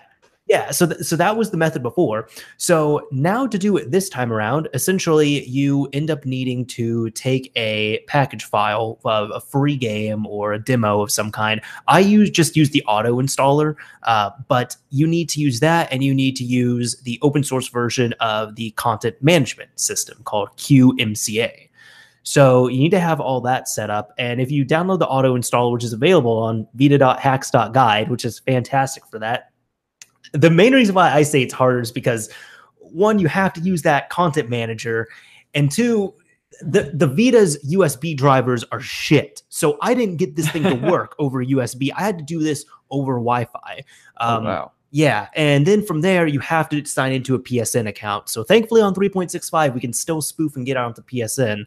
But either way, the process I took is you end up downloading a few programs. You mainly get the Bitter Smile. That's the game that everyone's using, the Bitter Smile demo.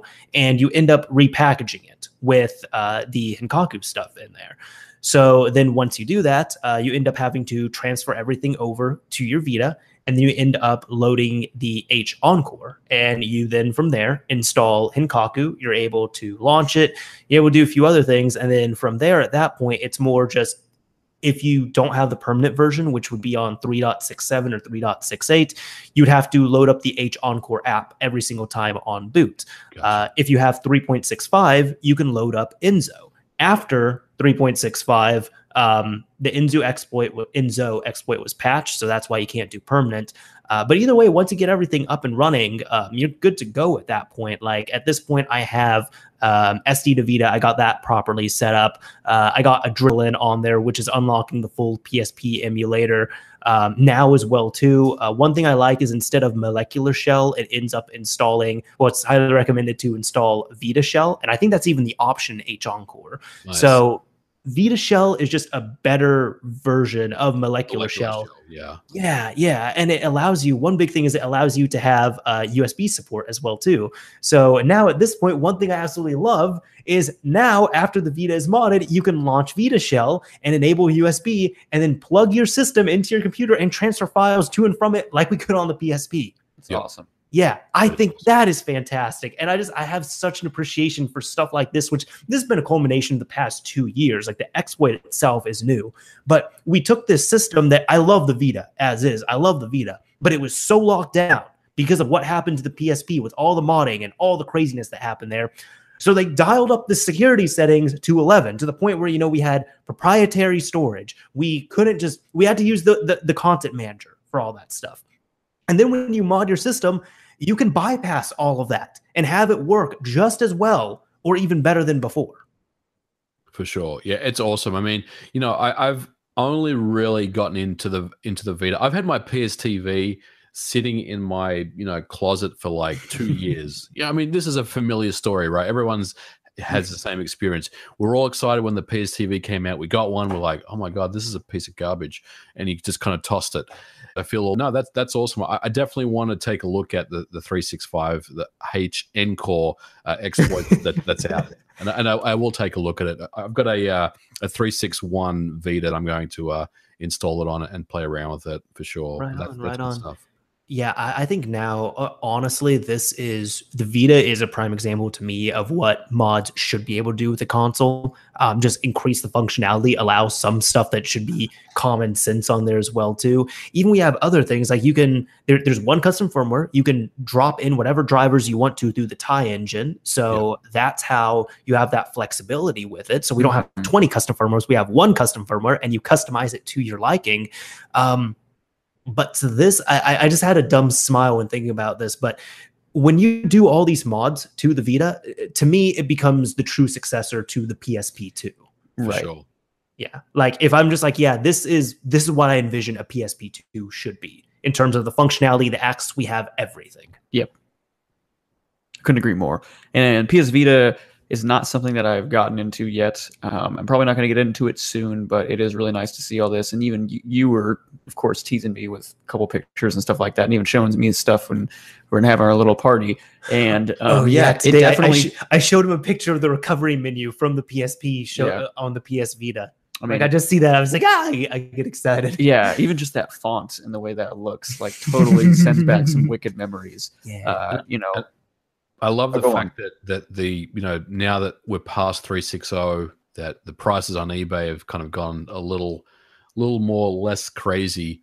And my advice to you there is wait for an eBay kind of $25 off $100 code and just pick one up. I mean, they are so much. They were set. I think the thing. Should have got one. I think the thing initially was over $100, and I've seen it go like the lowest was like $20 brand new. $20 at Target, $20 at Walmart. That was, they couldn't give them away. Yeah, so I think I picked up my first one for I don't think I ever noticed that.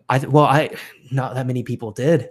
Yeah, I mean, fair enough. I think I picked up my first one for like $50, and my second one I got for maybe 20 or 30. Wow. But I looked the other day on eBay.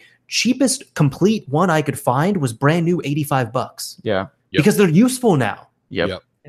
Because that was like that for the past 2 years, that was a somewhat well-kept secret. It was like, hey, you should get a PS TV on a low firmware and then install permanent Hinkaku on it. And then you can access your PS1 games, your PSP games, a lot of PS Vita games, a lot of homebrew. Yeah. And the other thing that the TV gives you is the ability to, obviously with a splitter, is to capture and stream as well. That's pretty big too, which is awesome. That stuff works really well. Yes, I did test because I'm gonna do some Vita videos here soon. But I did test my splitter does work for that, so awesome. We can get some clean captures here soon. Good stuff. And one thing I will say is I looked at prices before I dropped my video because it's ridiculous before I dropped my video. So I looked at PS TV prices. I'm like, $120, 110. I'm like, what this is ridiculous. So, James just said in chat, GameStop has them used for $30. Ooh. I would jump on that. You heard it here, all. You heard it here. I'd buy them all up right now. See if there's any ones that are. Yeah, dude. Look for one. Yeah. Oh man. Well, while that's going on, confirmed. Yeah, refurbished $30. Wait, really? Pre-owned $30. I'd get one for that price. Yeah, I guess it's a pick up at store and check availability, though, from what I see. So you kind of have to get lucky and find one in your area. That's what I was kind of wondering, right? Yeah. Let's see. No. Yeah. Of course they're all gone. Of course they're all gone. Sold out or whatever, or just, you can't check it online. Look in your area, though. Anyone watching, look in your area. Yeah, if you can find one for cheap, get one. It's totally worth $30. Absolutely. And then the other thing, we haven't talked about, which has been around for a while, it's not new, is the whitelisting stuff. So you can play any Vita game on the TV, which is so cool. I was going to say, correction, you can boot any Vita game. Well, that's true. You can boot any Vita game, whether you can actually play them depending on like Windjammers is a great example. I mean, you can play Windjammers. You don't need touch controls to play Windjammers. I mean, it's just one of those games. There's a lot of those that are out there that just don't work on the TV. Right. Yeah, I mean, I'll try and invest in this at some point because those are killer prices. Yes. And even if it's something that I just get and shelve for a rainy day, And I'm sure there's a lot of good PS Vita or things that you can do with the PS TV officially, but like, I don't think I'd worry about having like a couple of those. You know what I mean? Even if I could just get one, I think I could do a lot of really cool stuff with it. For sure. Yep. For sure. Yeah, I highly recommend it. More the Vita than the PS TV, but that's also just me. Sure. I mean, if you had kind of a choice of both, I'd get the Vita. I mean, it's such a cool handheld to have. Yeah. Well, and PSP was definitely my favorite console of the mod all time. Much of it is nostalgia. I'm telling you, man, PSP 2. Seeing some of that stuff on the TV isn't going to make me feel the same way. Yeah. So I'm all on board for the Vita if I can get one. For sure. Yeah. Speaking of Vita stuff, I can grab this one real quick. But This is there's been several dumpers that have been made for the Vita. Now, some of them were deprecated. This was Vitamin and MyDump. So the standard was PSVSD or something like that, where it dumped the full cartridge. And I remember that there was a discussion that we had about like what people should start dumping them in this format because of archival purposes, because it retains much more data, even if it's not as common of a backup loading format at the moment. So there's two that we have for cartridges. They recommend like the PSV format, I believe. And then for playing or just digital only titles or getting DLC updates and such, it was no NP DRM. So that's the two that we've been messing with. But it looks like Let My Die was teased, and it's supposed to be the successor to My Dump. So we have that's supposed to be coming out. It looks like there's a few developers that are working on this. It looks like it is Aggressed Blue and .tb. And for some of the details on this, we have the dumper will be using no NPDRM dumps as a base and a compatibility pack to make games work on lower firmwares. The compatibility pack, which will be generated by this game dumper, will include decrypted modules and a decrypted eBoot. The compatibility pack will be applied by .tb's Repatch, a plugin by .tb that allows you to mod encrypted games. So there's a few other things that are on here as well too. It allows for extra modding and such. But the main benefit for this is right now with the current Vita setup, there's a game you want that requires a higher firmware, there are ways to dump them, but you still have to be on that higher firmware. So, for example, if you're on 3.6 and you want to play a game, Undertale, for example, this came out later, you cannot play Undertale on a 3.6 console. But with things such as this, as long as you have a exploited system, so it's on 3.6, 3.65, 3.67, 3.68, you can play a higher firmware game on any console as long as you have it exploitable. Mm-hmm. So that's the main drawback that's the main benefit here as to why this is exciting. Right. Yeah, that's pretty awesome. Also want to point out here a little bit into the article under the what is Let My Die section.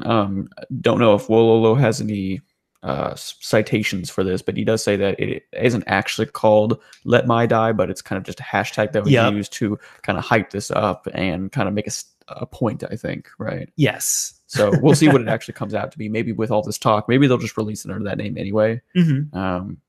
But yeah, I think it'll be interesting to get this out because that kind of stuff always is super cool.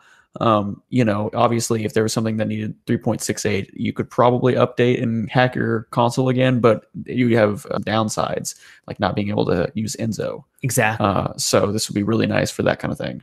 Yep. Yeah, no, it's exciting to see. So good stuff here, sure. Yeah. Good time to have a Vita. It is. It's starting to make me envious. I'm not gonna lie here. It's a good Got system, me drooling. Man. I was happy with my Switch. Okay, took long enough to get into that, and now mod debt. Mod debt. Hashtag mod debt. Yeah, we all have it, I'm sure. Oh man. So it looks like we're done with the Vita stuff, but we have an Xbox 360 related thing on here. Yeah, I didn't really ever think that I'd be talking about something that's new. Same. So MVG, you want to take this one? Yeah. So I looked at this the other day, and I guess this is a new chip, glitch chip that's come out called the X360 Ace, and I guess this is the Corona version that's coming out. It's easy installation, the fastest rebooting that they have. I think they claim up to 15 seconds or so, or 13 seconds, where they can boot into your dashboard. This is interesting in many ways because it's just 2018. We're getting a new chip, and this is the V4 specifically. This has been around for a while, but this is the version 4 that's being updated in 2018. Yeah, and I'm kind of curious. I mean, I'm almost tempted to pick one of these up and just kind of install one and see how well it works. But it is interesting that they are bringing these things out in 2018 when, well and truly past the most popular time in the 360's life cycle. But it's interesting. I mean, obviously they have some good stuff that they want to bring to the table, and this could be an interesting solution for people that have the Corona. So what do you guys think about this one? Well, one thing that I was kind of curious about is the V4 the one that they're actually talking about, or are they coming up with a new revision to the V4? No, the V4 is the one. Okay. The V3 has been around for a while. And then apparently there's the V3 Pro, which I don't think I've touched that one. I've installed a couple X360 Ace V3s, but I haven't heard of the V3 Pro myself. So no, it's the V4. Again, I just had to put this on here because it's a new chip in 2018. What? Mm-hmm. Yeah. I guess there's still a very popular 360 modding scene out there. You know, there is. Why would you invest? And I know we kind of talked about the price of manufacturing boards being so cheap these days, but why would you invest the time and resources into something like this if you didn't think there'd be some type of return on investment? So obviously they feel like there's a market here, and you know they're going after it, and good for them. I love the 360. I mean, I love seeing things come out for it. So hopefully this will be a good solution. I'm sure it will be. Especially one thing I wanted to touch up on as well too is, so if you compare this, the way it works, the way it looks to the X360 Ace V3, as you can see, it's a lot easier to look at. It's really cleaned up. Like the board itself is actually cleaned up. So I'm sure they did that as well too, because the X360 Ace V3 is a good chip. But also this one here, it's available on NH Game. And it's only $6. This is a legitimate one. So there's a few things I've noticed. First of all, it's a very cheap chip. And I'm sure they were doing this because, one, it's always been cheap, but two, to kind of bypass or to kind of get people away from the people who were cloning, like the sellers who were cloning this. Because for a while, there's been a lot of clone V3s out there. And they were good at first, and then there's a lot of them that just don't work worth shit. So I think they put this one out, and even to further back that up, again, in 2018, they started even doing a Team Executor thing. Look at this. Like since June 1st, 2018, they now have a site where you can go to where you can end up taking your, like each chip now is supposed to come with an ID, and you can look up that individual serial number or the ID on the site and verify that you got a legitimate chip. And this is, again, for a $6 product. Mm-hmm. So I think they're really just they're putting this out here. We probably saw they could improve on it a little bit, but I almost feel like they were seeing a little bit of a downturn in revenue because there were so many cloners out there. Right, and if it's cheap enough and easy enough to continue operation and just make modifications, then it literally may be more worth it to, you know, keep that and keep the business going than to just, you know, cave in. Exactly. And they do here on their homepage that you mentioned, they do have like a number of revisions here, right? So on their homepage, it says the X360 Ace V4 features clock synchronization system. So I'm not sure if there were issues on that or if you guys I think just improvements. Right. So improved code. So I'm sure optimizing things, making things more efficient, the, you know, startup time faster, stuff like that. Tighter circuit layout to give cleaner signal performance. No more solder bridges required. EMC analysis by ANSYS. Not sure what that is personally. Good electric component. So I guess maybe they improved on the actual materials. Supports Chrono V1 through V6 and supports Trinity. Did this support the Trinity consoles before? Yeah. So yeah, no, this is just there's nothing new in this Right. one. It's just improved and cleaned up. Yep. Yeah. So there's got to be a market here. You know, Yes. There still has to be a very viable 360 market for them to you know come out with this and do this. Otherwise, what would be the point? So, which is awesome. You know, love the 360. So let's keep it going as long as we can. For sure. I mean, even though these other ones are like not this, but like the other chips I'm about to mention are clones, like you can still buy like Aladdin chips for the Xbox. You can still buy Mukbo chips for the PS2. So they're out there. They're still available. Yep, and if you can have like a, you know, be able to produce an appropriate amount with low enough costs, you know, you could keep that business going for many, many years. For sure. Oh, man. All right. So Xbox 360 stuff, talk about it in 2018. I love it. Well, I don't know if we're done talking about some old stuff. We're not. No, we are not. Pretty cool. Yeah. The rest of this is all old stuff now. Which is pretty sweet, actually. I definitely don't mind this trend. Yeah. So next up on the list, we have something called Ruiner, or is it GDEMU? GDEMU. The post was called Ruiner. Okay. So GDEMU, which is, I'm not really actually sure what this is. I didn't really get to look into this too much. Oh, it's fine. But it's something new for the Dreamcast, essentially. GDEMU is a SD card kind of ISO optical drive emulator solution for the Dreamcast, where it basically replaces the GD-ROM drive with a bootable solution from SDK. It would take orders up to 20 people, then build them, and there'd be a waiting list of wanted. But as always the case with these types of things, this particular product has been cloned. And he's kind of addressing the concerns of the clones that have come out in his WordPress blog, and really talked about where he made mistakes and what he's going to do moving forward to address them. And my opinion is, and Mr. Murray, I'm sure you have your thoughts. My opinion here is, sure, I kind of feel for the guy. I really do. I mean, he obviously put a lot of work into coming up with this solution. He busted his ass to do it. And he admits that he didn't put the appropriate security measures in place to stop this from happening. And maybe any type of security may not have been enough for this to stop happening. But he kind of admitted what he did wrong and what he's going to do going forward. And I know he's working on a similar one for the PC Engine, I think, or another console.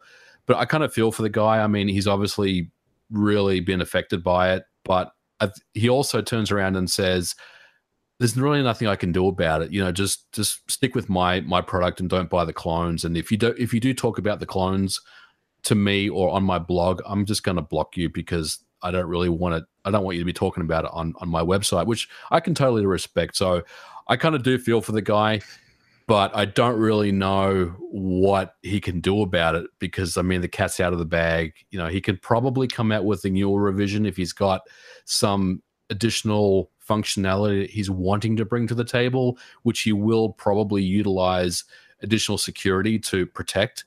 But I also feel like, it's time to kind of move on to the next product, because the damage is already done here. Yeah, and further down in his blog post here, it says that he's using more expensive parts. He's experimenting with clone-resistant code, new ideas, and so he even says that this new menu software he's developing is ready, but it's not going to go into the firmware anytime sooner because he doesn't have some of this stuff ready. So he's kind of like, which kind of stinks for the end user if he's got some new features, if really the main concern is to how to handle these clones before he actually gets that in their hands. That's kind of a bummer, but I totally understand why he's doing it. Yeah, and sorry, I just want to say one more thing. It's fine.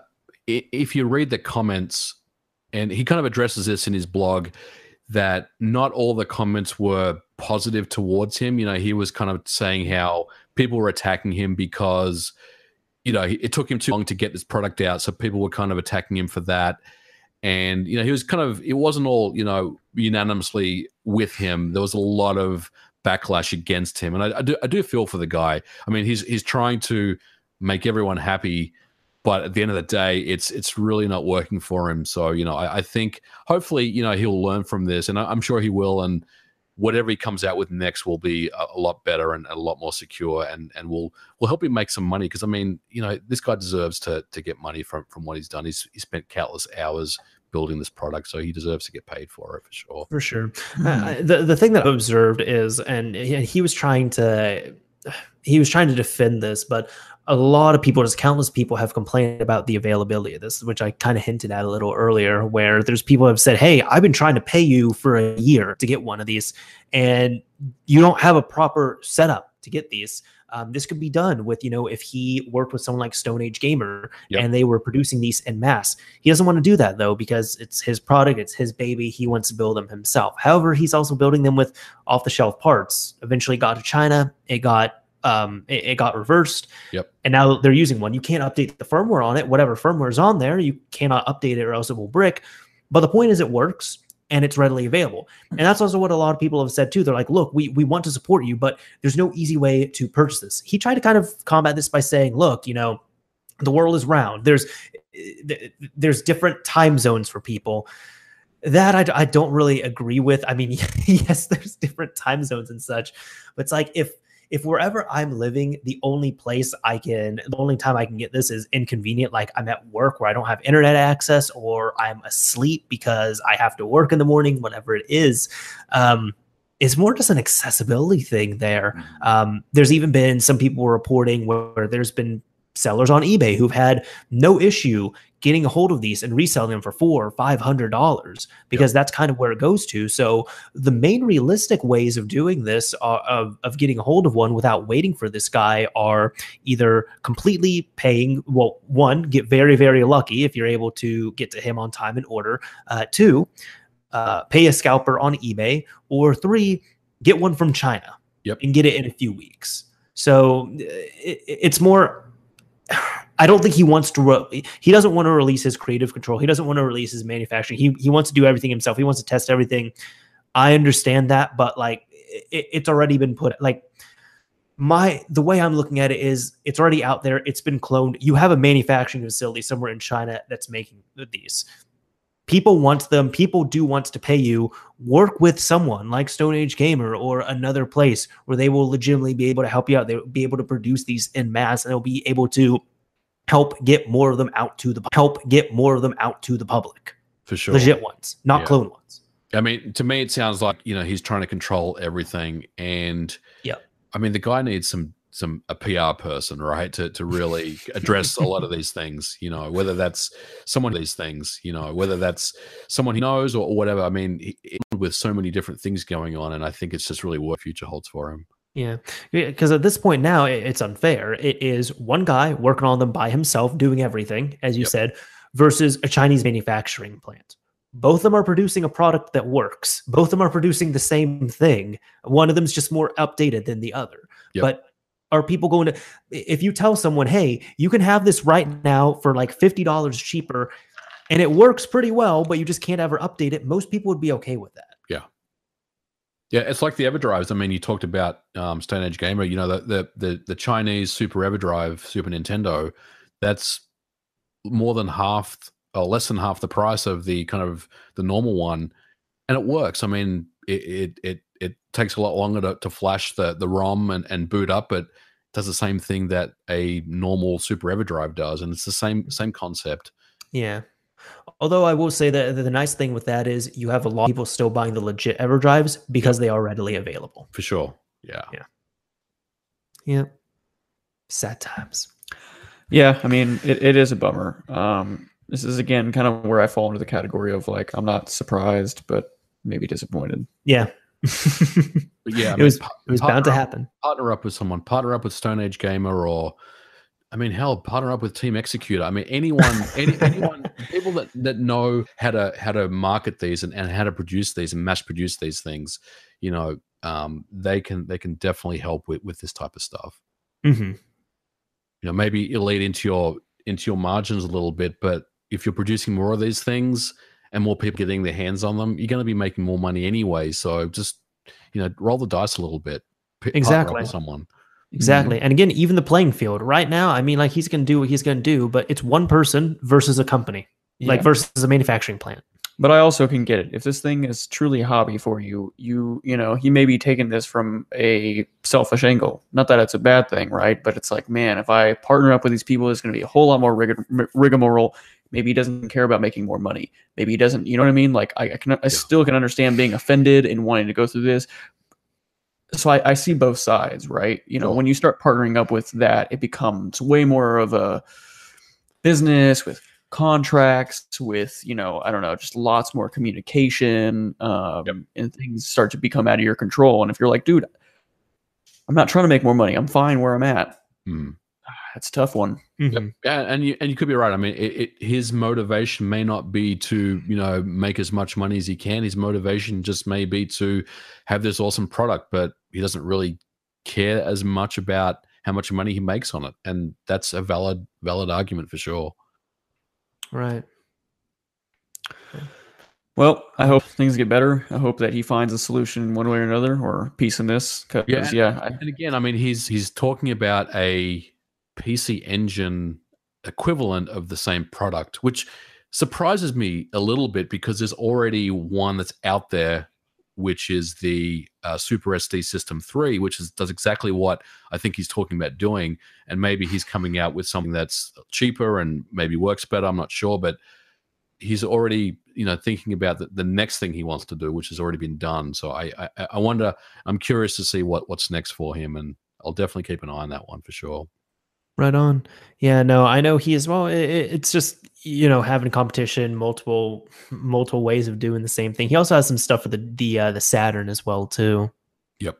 So yeah, we'll see. Either way, now we're actually we're getting that for our last two topics. We're actually talking about some specific games here. Mm-hmm. And this one I have to ask you all: Did either of you play Aliens: Colonial Marines? Didn't know what it was. I played it for about an hour, 2 hours maybe. I thought it was kind of cool at the beginning, and then it just kind of turned to shit pretty quickly. And I was like, I'm done with this game. Man, I didn't even like the beginning. Like for anyone who hasn't played this game is bad. Well, it's bad. When I booted it up, I heard this game was so bad it was like one of the worst games ever made. And when I started playing, I'm like, this isn't that bad. I mean, I've played a lot worse than this. But to your point, yeah, it's pretty terrible. Honestly. I remember I played it without. Here's the thing: like I just knew Aliens. I was like, oh, okay, like this seems like a cool game. All right, and I tried it out, and like before even checking out reviews or anything, I was like, this game is not good, like at all. Yep. It doesn't look good. It doesn't play well. I'm not engaged with it. I'm not interested. Mm-hmm. And even I revisited the game a little bit later, and it was still bad. Give it a fair second chance. Yeah, but here's the thing: me myself, and I'm not invested with Aliens or the Alien series at all. But for example, like I played Alien Isolation. I didn't play through all of it, but I did play it. I thought that game was really cool. So it's just the game itself was not good, but.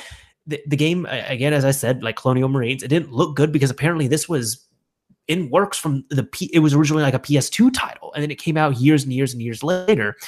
But either way, some mods seem to have fixed this. Now, this is all from a article that was on Ars Technica, and apparently, let me pull this up here. So apparently, just imagine this. There was now the AI is not the only thing that ruined the game. Okay, it's not like if you do this, it's going to magically fix things. It will make the game better, but one of the big criticisms was the AI being horrible. Now, apparently, this was all caused with a misspelling, where in one piece of code, I believe there's a INI file. Yes, there's a pecanengine.ini file. It's supposed to reference a tether system, but it was spelled tether in there. And because of that, you had the messed up AI, but you remove that A and save the file and try and reboot the game. And all of a sudden the game's AI is pretty good and it's doing different things and it's working well enough. And the sad thing is right now, if you download the game as is from either for PS3 or for Xbox 360 or on PC, the stock game is still messed up. This little typo was never fixed. This was fixed through mods on the PC version, and that's kind of where this all came into play. You can mod it to be a okay game, but this little thing right here, and this is, mind you, the AI was one of the things that was criticized so harshly in this game, and it was all caused because of tether instead of tether. Right. And honestly, like, I get if this game didn't sell super well, maybe it didn't, but how is it that these developers got through this and didn't realize how weird? I don't know. And honestly, like, this is a serious thing for all you software developers out there, or maybe people who want to be software developers. Write some automated tests, make sure that this stuff gets like tested well. I mean, we have ways of getting around this. There's no excuse why this should have gone this long without being figured out by anyone. Mm-hmm. There's a follow-up to this. I sent you guys a link. Have you seen I don't know if this is real, but so Gearbox Software posted a job posting about a programming copy editor, and the responsibilities is to review all code for typos. Oh my God. And there's an actual website for this as well too. Professional code reviewer. Yeah, no, even if it's not real, that's hilarious. Oh my God, yeah, no, it's there. It's there, yeah. Programming full-time. Hold on, I'm gonna pull this up on here as well. Real? Too. Are you serious? Yeah, no, it's on their website. Yeah. Oh my God. Yeah, I honestly think that it's a joke, but still, it's amazing that they actually I'm showing you all right here. Look URL, Gearbox Software. That's the actual site. It's right here. Can we apply for the job? Yeah, you can apply for the job and everything.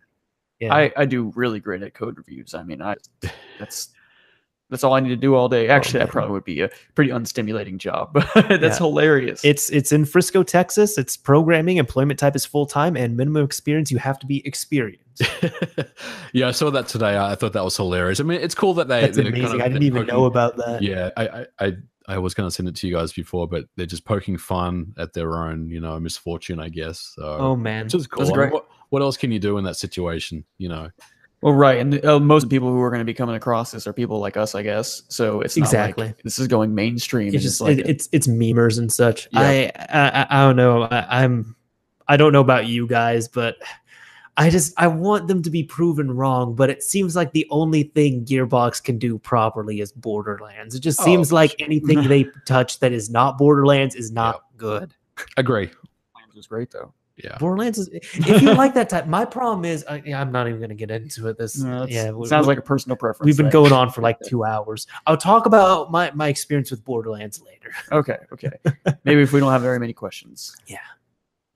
But yeah, with the way a lot of this AI stuff is, you're like kind of like doing like natural language processing kind of stuff to an extent. So it sounds like it was just kind of literally trying to process this string of text that was misspelled, and it wasn't there. So I mean, didn't know what to do with this word.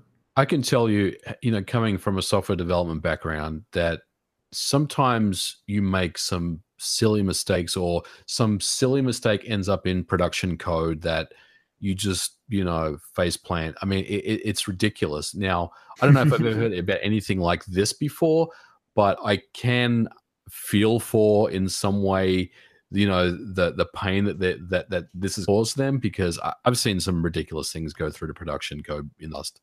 Well, and I can definitely say that there's been a number of times where I've been in that situation, and you go and write who wrote? Oh crap! I wrote this like 2 years ago.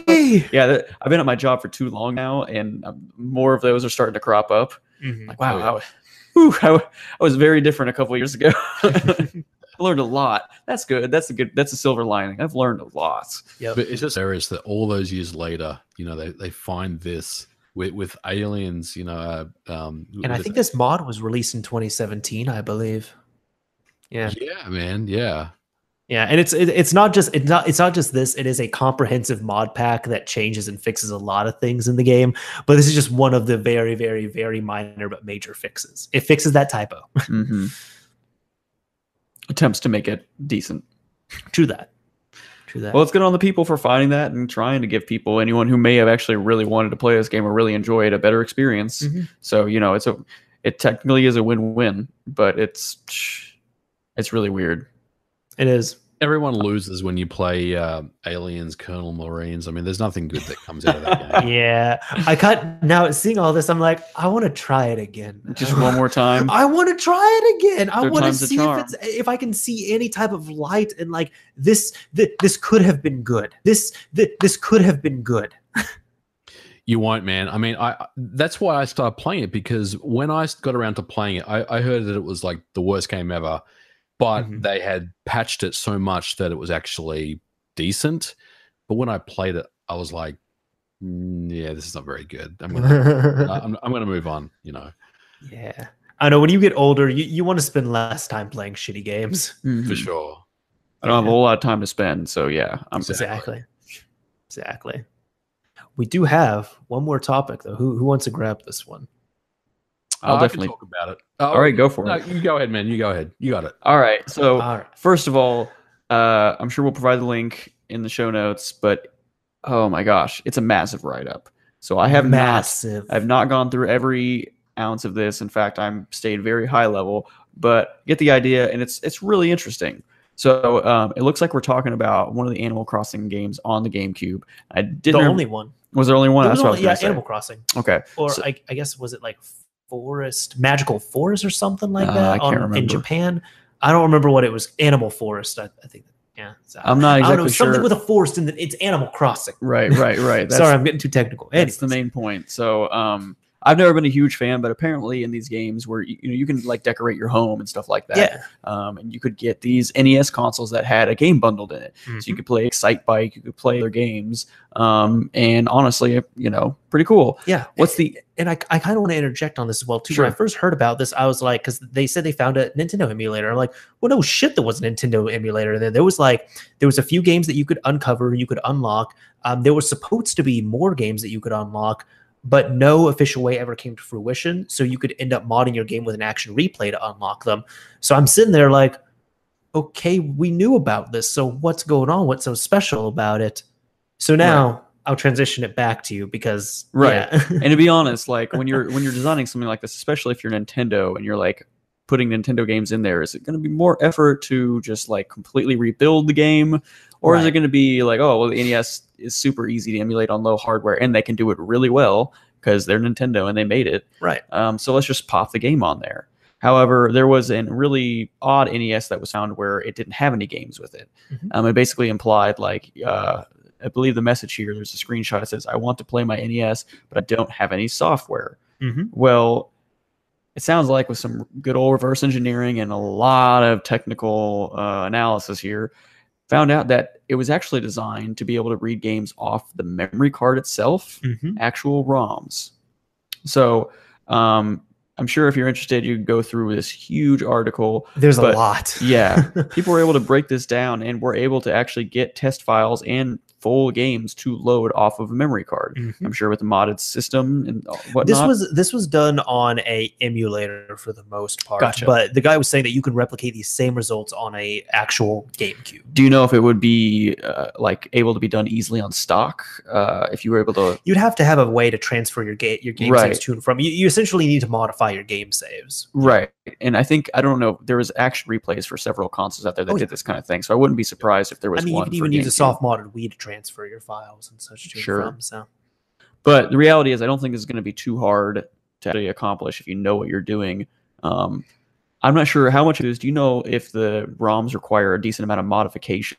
I would definitely. They do. Seems like it, because like I'm looking like on screen right now, for example, when the guy just tried to load Pinball, it comes in all screwed up. So some of the games have issues. Some of them work perfectly. The ones that do have issues, he did some minor modifications and they worked perfectly. Like it's a really good Nintendo emulator on the GameCube. Well, yeah, since Nintendo is behind all of this, it would almost be more effort in some ways to like make it worse, right? Like if Nintendo does it well, and obviously Nintendo has had a past with writing their own emulators with Virtual Console and all kinds of things that typically work very, very well. Yeah. So, I mean, I didn't actually know about this in the game before, these NES. I didn't know about the blank NES. I knew about the NES consoles that had a game on top and you could play that game. I knew about that, but I didn't know about the blank NES. Interesting. And it makes me wonder, like, how many more of these things are hidden throughout some of Nintendo's stuff, because they really like their emulators, man. It's pretty cool to see. I was thinking about that today when I was looking at this, and I started reading through this article, and like you guys said, there is a ton of information. I mean, it basically just walks you through exactly the process that he did to reverse, the emulator. But to your point, back in those days with the GameCube, the microscope and take a look at what's under the hood, because I think there's more emulators and more hidden games to be found for sure. Oh, there has to be. Yeah, because even with those games, like the ones that you covered on the Xbox, for example, it's like, what did it matter to the end user? Because if their game closes and it relaunches into a different title, like what does it matter as long as it works? Yep, for sure. And yeah, to your point, they've always loved doing this type of stuff, and I think we'll find that there's more to come. I hope so.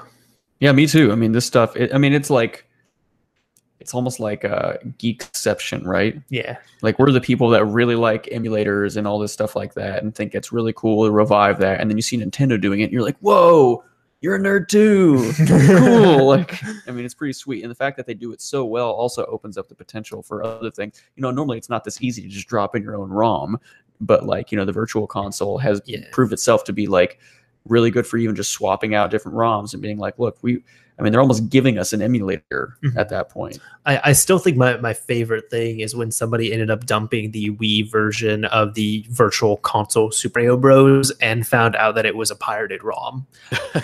I did hear about that. You didn't? I did. Oh, okay. Yeah, and that is just absolutely ridiculous. Okay, well, what do we get? Like, you have, I think the example I heard was like, you have an intern doing it. What's going to be easier, digging through the archives to find the ROM or actually dumping the ROM, or just looking in Google and getting the ROM and putting it into this package and then leaving the office at 5? Worse yet, what if someone like accidentally deleted the master copy and they're like, and then just went and downloaded it off the site and put it back? Like, yeah, no one will notice. Even so, I remember the write-up for that. The guy who found it, he was like, well, look, okay, playing devil's advocate here, like this. We prove this because there was a header in here. That header was injected into pirated games that were dumped using this method. Could Nintendo have taken a cartridge and dumped it using that same header and then put it in there? Yes, they could have. What's the possibility of that? Probably very, very minimal, because they are Nintendo. So they wouldn't need to get a third-party dumper that would then put in external header information into their own game. Mm-hmm. Yeah. Did you guys hear about, do you remember the Ironclad Neo Geo game that was a Wii virtual console game?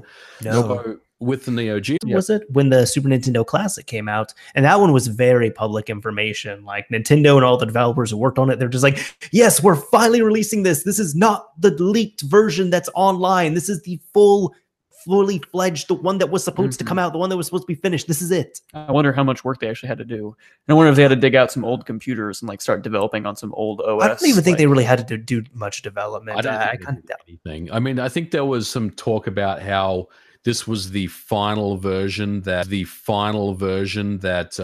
major at all. Mm-hmm. But it was still the final version by technical standards. Yeah, by technical standards, absolutely. Yeah. Yeah, no, absolutely. You know, it's just, I'm sure we'll see plenty of stuff. Maybe we'll get an official release of Thrill Kill. I'd love that. Although we pretty much have the final builds of it. But yeah. There's something I think to be said about when that actually does happen. It almost just like, it's part of you that just feels more complete. You're yes, like, wow. That is true. But it's also, I did revisit the game recently. I'm like, it's not very good, but I love it so much. It's honestly not that good of a game. I never played it. I didn't hear about it until I talked to you. Gotcha. Well, glad it's not that good of a game, but it's definitely an interesting piece of history, and you know, whether it should have been banned. I mean, I think at the time there was a lot of shit going on. Well, technically, it was never, and this is one thing I like to educate people on. Technically, it was never banned; it was just unreleased. And the corporate speak that EA said, because they canceled like 2 weeks prior to release, and they said, "Yeah, we don't believe that we should be releasing a game this violent into the public. We think that we should do the public a service and hold this game back." Gotcha. I don't know how that didn't get up the chain until the very end of that, but exactly. Like, the game was done at that point. So some executive just like came across it, like, what's this that we've been developing? It was kind of more corporate semantics, because EA had ended up purchasing Virgin Interactive, because Virgin Interactive had Command and Conquer, and Virgin Interactive was going to be publishing Thrill Kill. So when they were buying the studio for Command and Conquer, they also got Thrill Kill. And then they looked at it right before it was going to release, and they're like, "Oh my, we certainly can't release this." So yeah, no, they got involved very late to the development of it. Gotcha. Yeah, so someone in the chat saying, you know, Thrill Kill's only famous because it was banned or unreleased, and I agree with that. I mean, it definitely had a lot of controversy.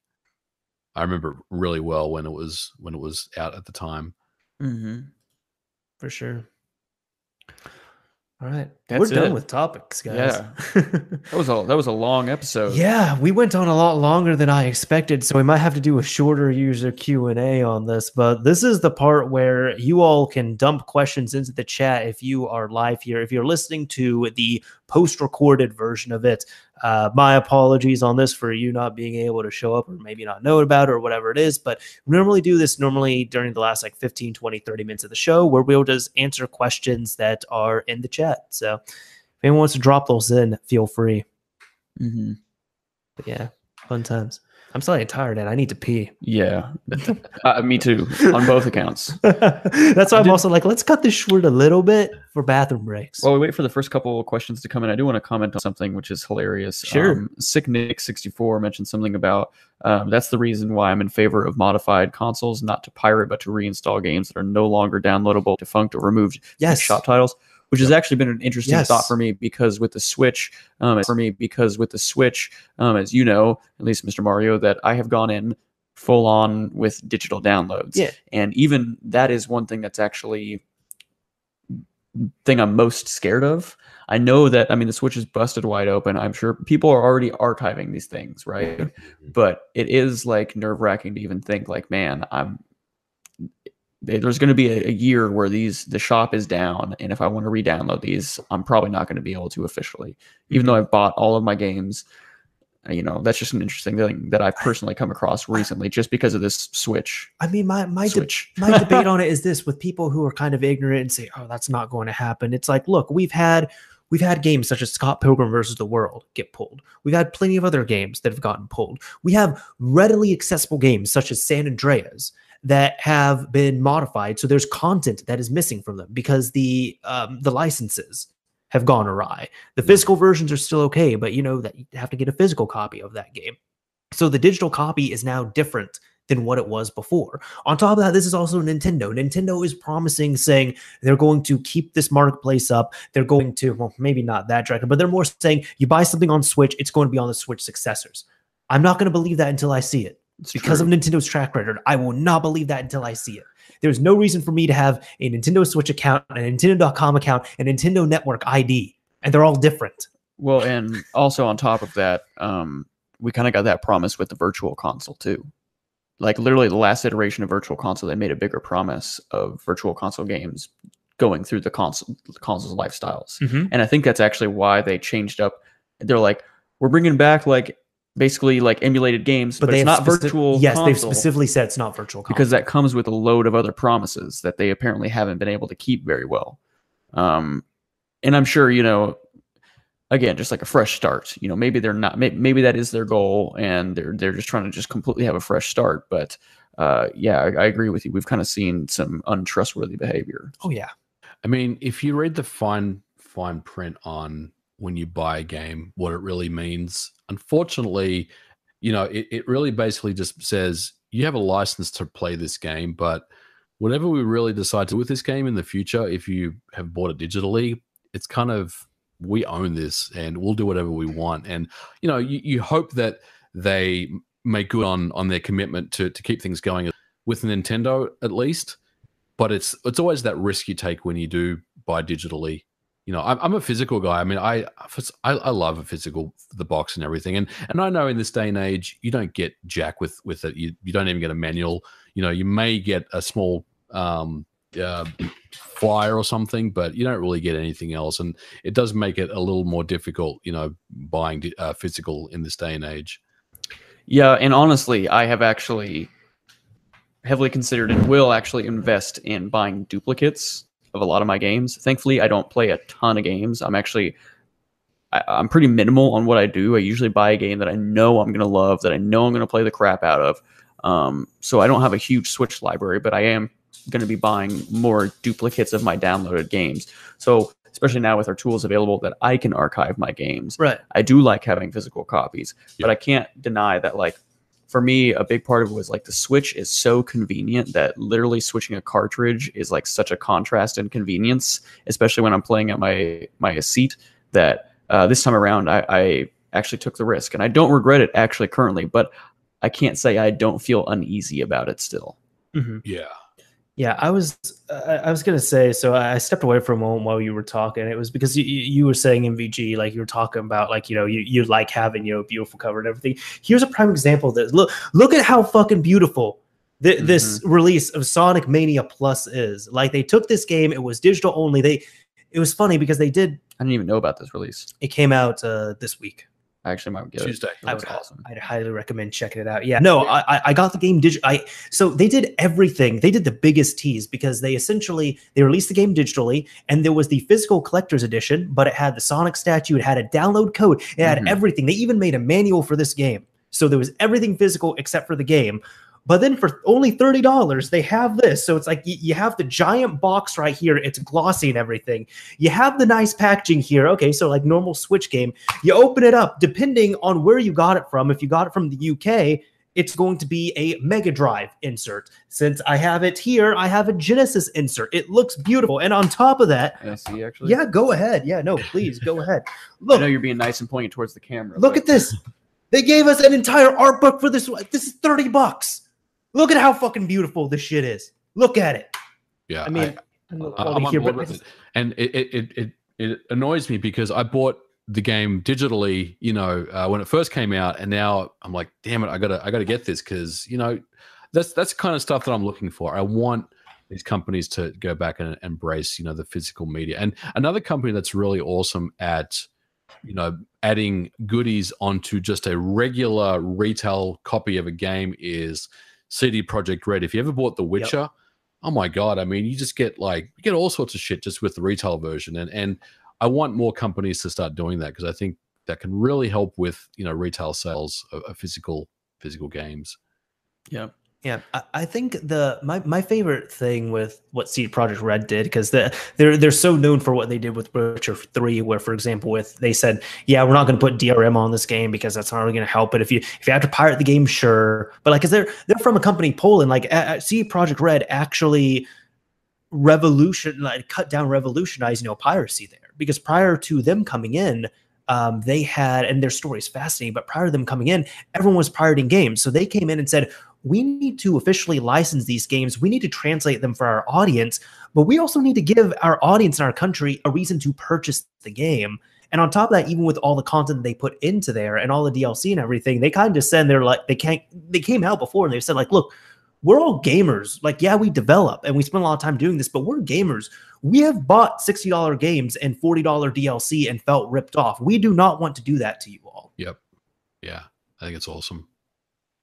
Someone, Execution, asked me a question in the chat. Do you see any way of a new recent version of MAME coming to the OG Xbox? I know some people like BP, I'm assuming he means Brittany Pears, CoinOps, or Emmy Extras have done some updates to it.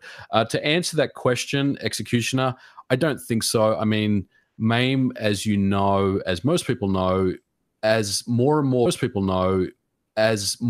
versions of MAME get released, it gets played games really well, and it wasn't too kind of hacky. So to answer your question, there's not enough juice, and I don't see that really happening. Now, I'd like it to. On that, is that because there was less fluff, less overall header and such in those earlier builds? Yeah, there was one point in MAME's history, and I don't remember exactly when it was. It wasn't the 1.0 release, but it was at some point where and that's always been like that, for a long time. And unfortunately, MAME, like I said, is a very, very accurate and very good emulator, but it gives up, the performance for that reason. And the MAME team don't really seem interested in that.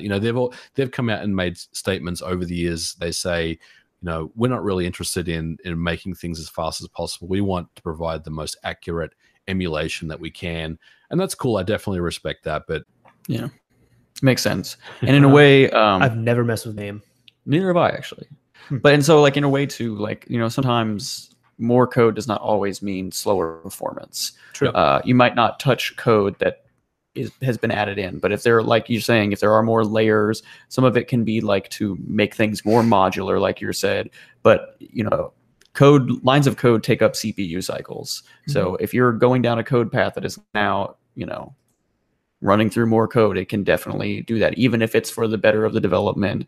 That can happen when you begin to make things more modular, right? You can have something really hard coded to do one function, but if you want to make it multi-purpose, you're probably going to wind up with more code to do so.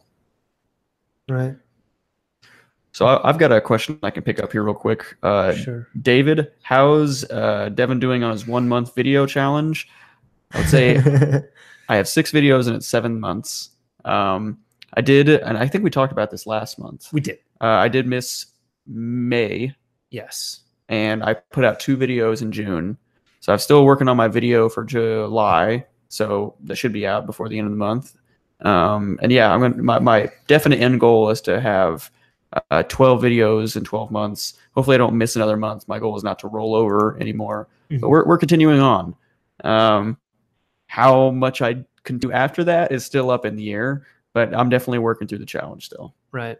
I know we've talked about this off air, and you've said that doing the video thing, it's not your passion. It's a little bit of a chore, but at the same time, you've also enjoyed it. You've mainly enjoyed the community. Sure, yeah. It's really been interaction on there. It's been really fun to talk to people in the comments. It's been really fun to see people pop in and stuff like that. It's been fun to actually experiment with this. I dabbled in video editing very, very little in the past, and something that I wanted to play around with, to try. I think I'm still going to be making videos. My YouTube channel will still exist. I just don't know about the frequency. Right. There's going to be there's going to be things I want to get off my chest. And to be honest, I have like a list of topics that I could do for probably another year if I did it once a month. But it's still, there's effort involved, and it isn't my main hobby. I have a lot of other things I have going on, and it's been a nice experiment. It's been a great challenge, and I'll keep going, but it's definitely not going to be something, at least right now, that I pursue. And it's not going to be something I try to make as like a side hustle. I'm not going to be really grinding and trying to, really go at it and get as many views and make my videos as polished as possible. I'm kind of be riding that balance of like, what is fun and a good outlet for me, and where can I push myself without making this too unenjoyable. Right. For sure, man. You got to be having fun. If it's definitely something that you enjoy and you want to continue with, go for it. If it's something that may not be what you're interested in doing, then maybe it's something that you want to just do less than once a month, for example. Right. And I think we all know how the YouTube algorithms like you to actually do your content, but I do follow people that may only release a video once a month. There is still like an audience for that. Oh, yeah. And there's people that are subscribed to me already, and I'd rather put out like a really, really, a video that I'm proud of, that I, something I really want to engage in the audience, because most of my stuff is conversational. Most of my stuff is kind of ranty, and I want to hear the feedback. This isn't news. This isn't like, just pointless updates. I would appreciate the community and appreciate the feedback and discussion that comes out of it. Right on. Yeah, let's see. There is, guys, I'm down for one more question because I gotta go to the bathroom. Hey, I'm down too. It's getting late. Yeah, the questions have been slow for sorry for anyone else, but one I think we could all kind of do a roundtable answer on is what is your favorite type of homebrew? Not just game loaders. Mine is e-readers for books. That is super interesting, and I appreciate your comment, because I've never heard someone say that in real life. But I mean, I've seen the homebrew that exists for that kind of thing. So I found out there's a comic reader apparently for the Switch. Very cool. Yeah, those are a lot of times some of the first to come. It's just I have other devices, I guess, if I want to use that. Right. I'll definitely say emulators, hands down. That's almost always the first thing I go to. I love a good thing, and I'm super happy with the Switch. And I said this at launch. That is the first thing that I really have seen, like the true console. That's just a sweet spot for me. And I got Retro NX running on it, but I can't wait to load it up with every ROM I have and really put it through its paces. Oh yeah. MVG, what about you? Yeah, emulators for sure. I mean, I like other things, tools, utilities, homebrew is cool, just software ports, but I'm the same. If there's a new system that's exploitable, the first thing I'm going to do is run an emulator on it. If there's not one available, I'm going to compile one up for myself and try it out. Simple as that. So my first thought was honestly emulators as well too, but I'm kind of classifying that honestly in game loaders. So my thing would be a little more general, but I'd have to say functionality. And the main system I'd point to with this would be the Vita. Like I went on my kind of love note to it earlier and also on Twitter a few days ago. But it's more, we had this system where you had to use a lockdown content management system to transfer files to and from it. There was just several other things as well too that weren't available, like, the proprietary storage. So now at this point, with custom firmware, you can now load a driver on there to completely replace your memory card, the proprietary memory card, with just a standard micro SD card and a $2 or $3 adapter. I've talked about, the pain of having to do transfers and such. So FTP is normally one of the first things that goes onto systems. But now, again, you can use Homebrew to actually transfer to and from using just USB cable, hook it up to your computer. It pops up window in Windows. and you could just drag and drop.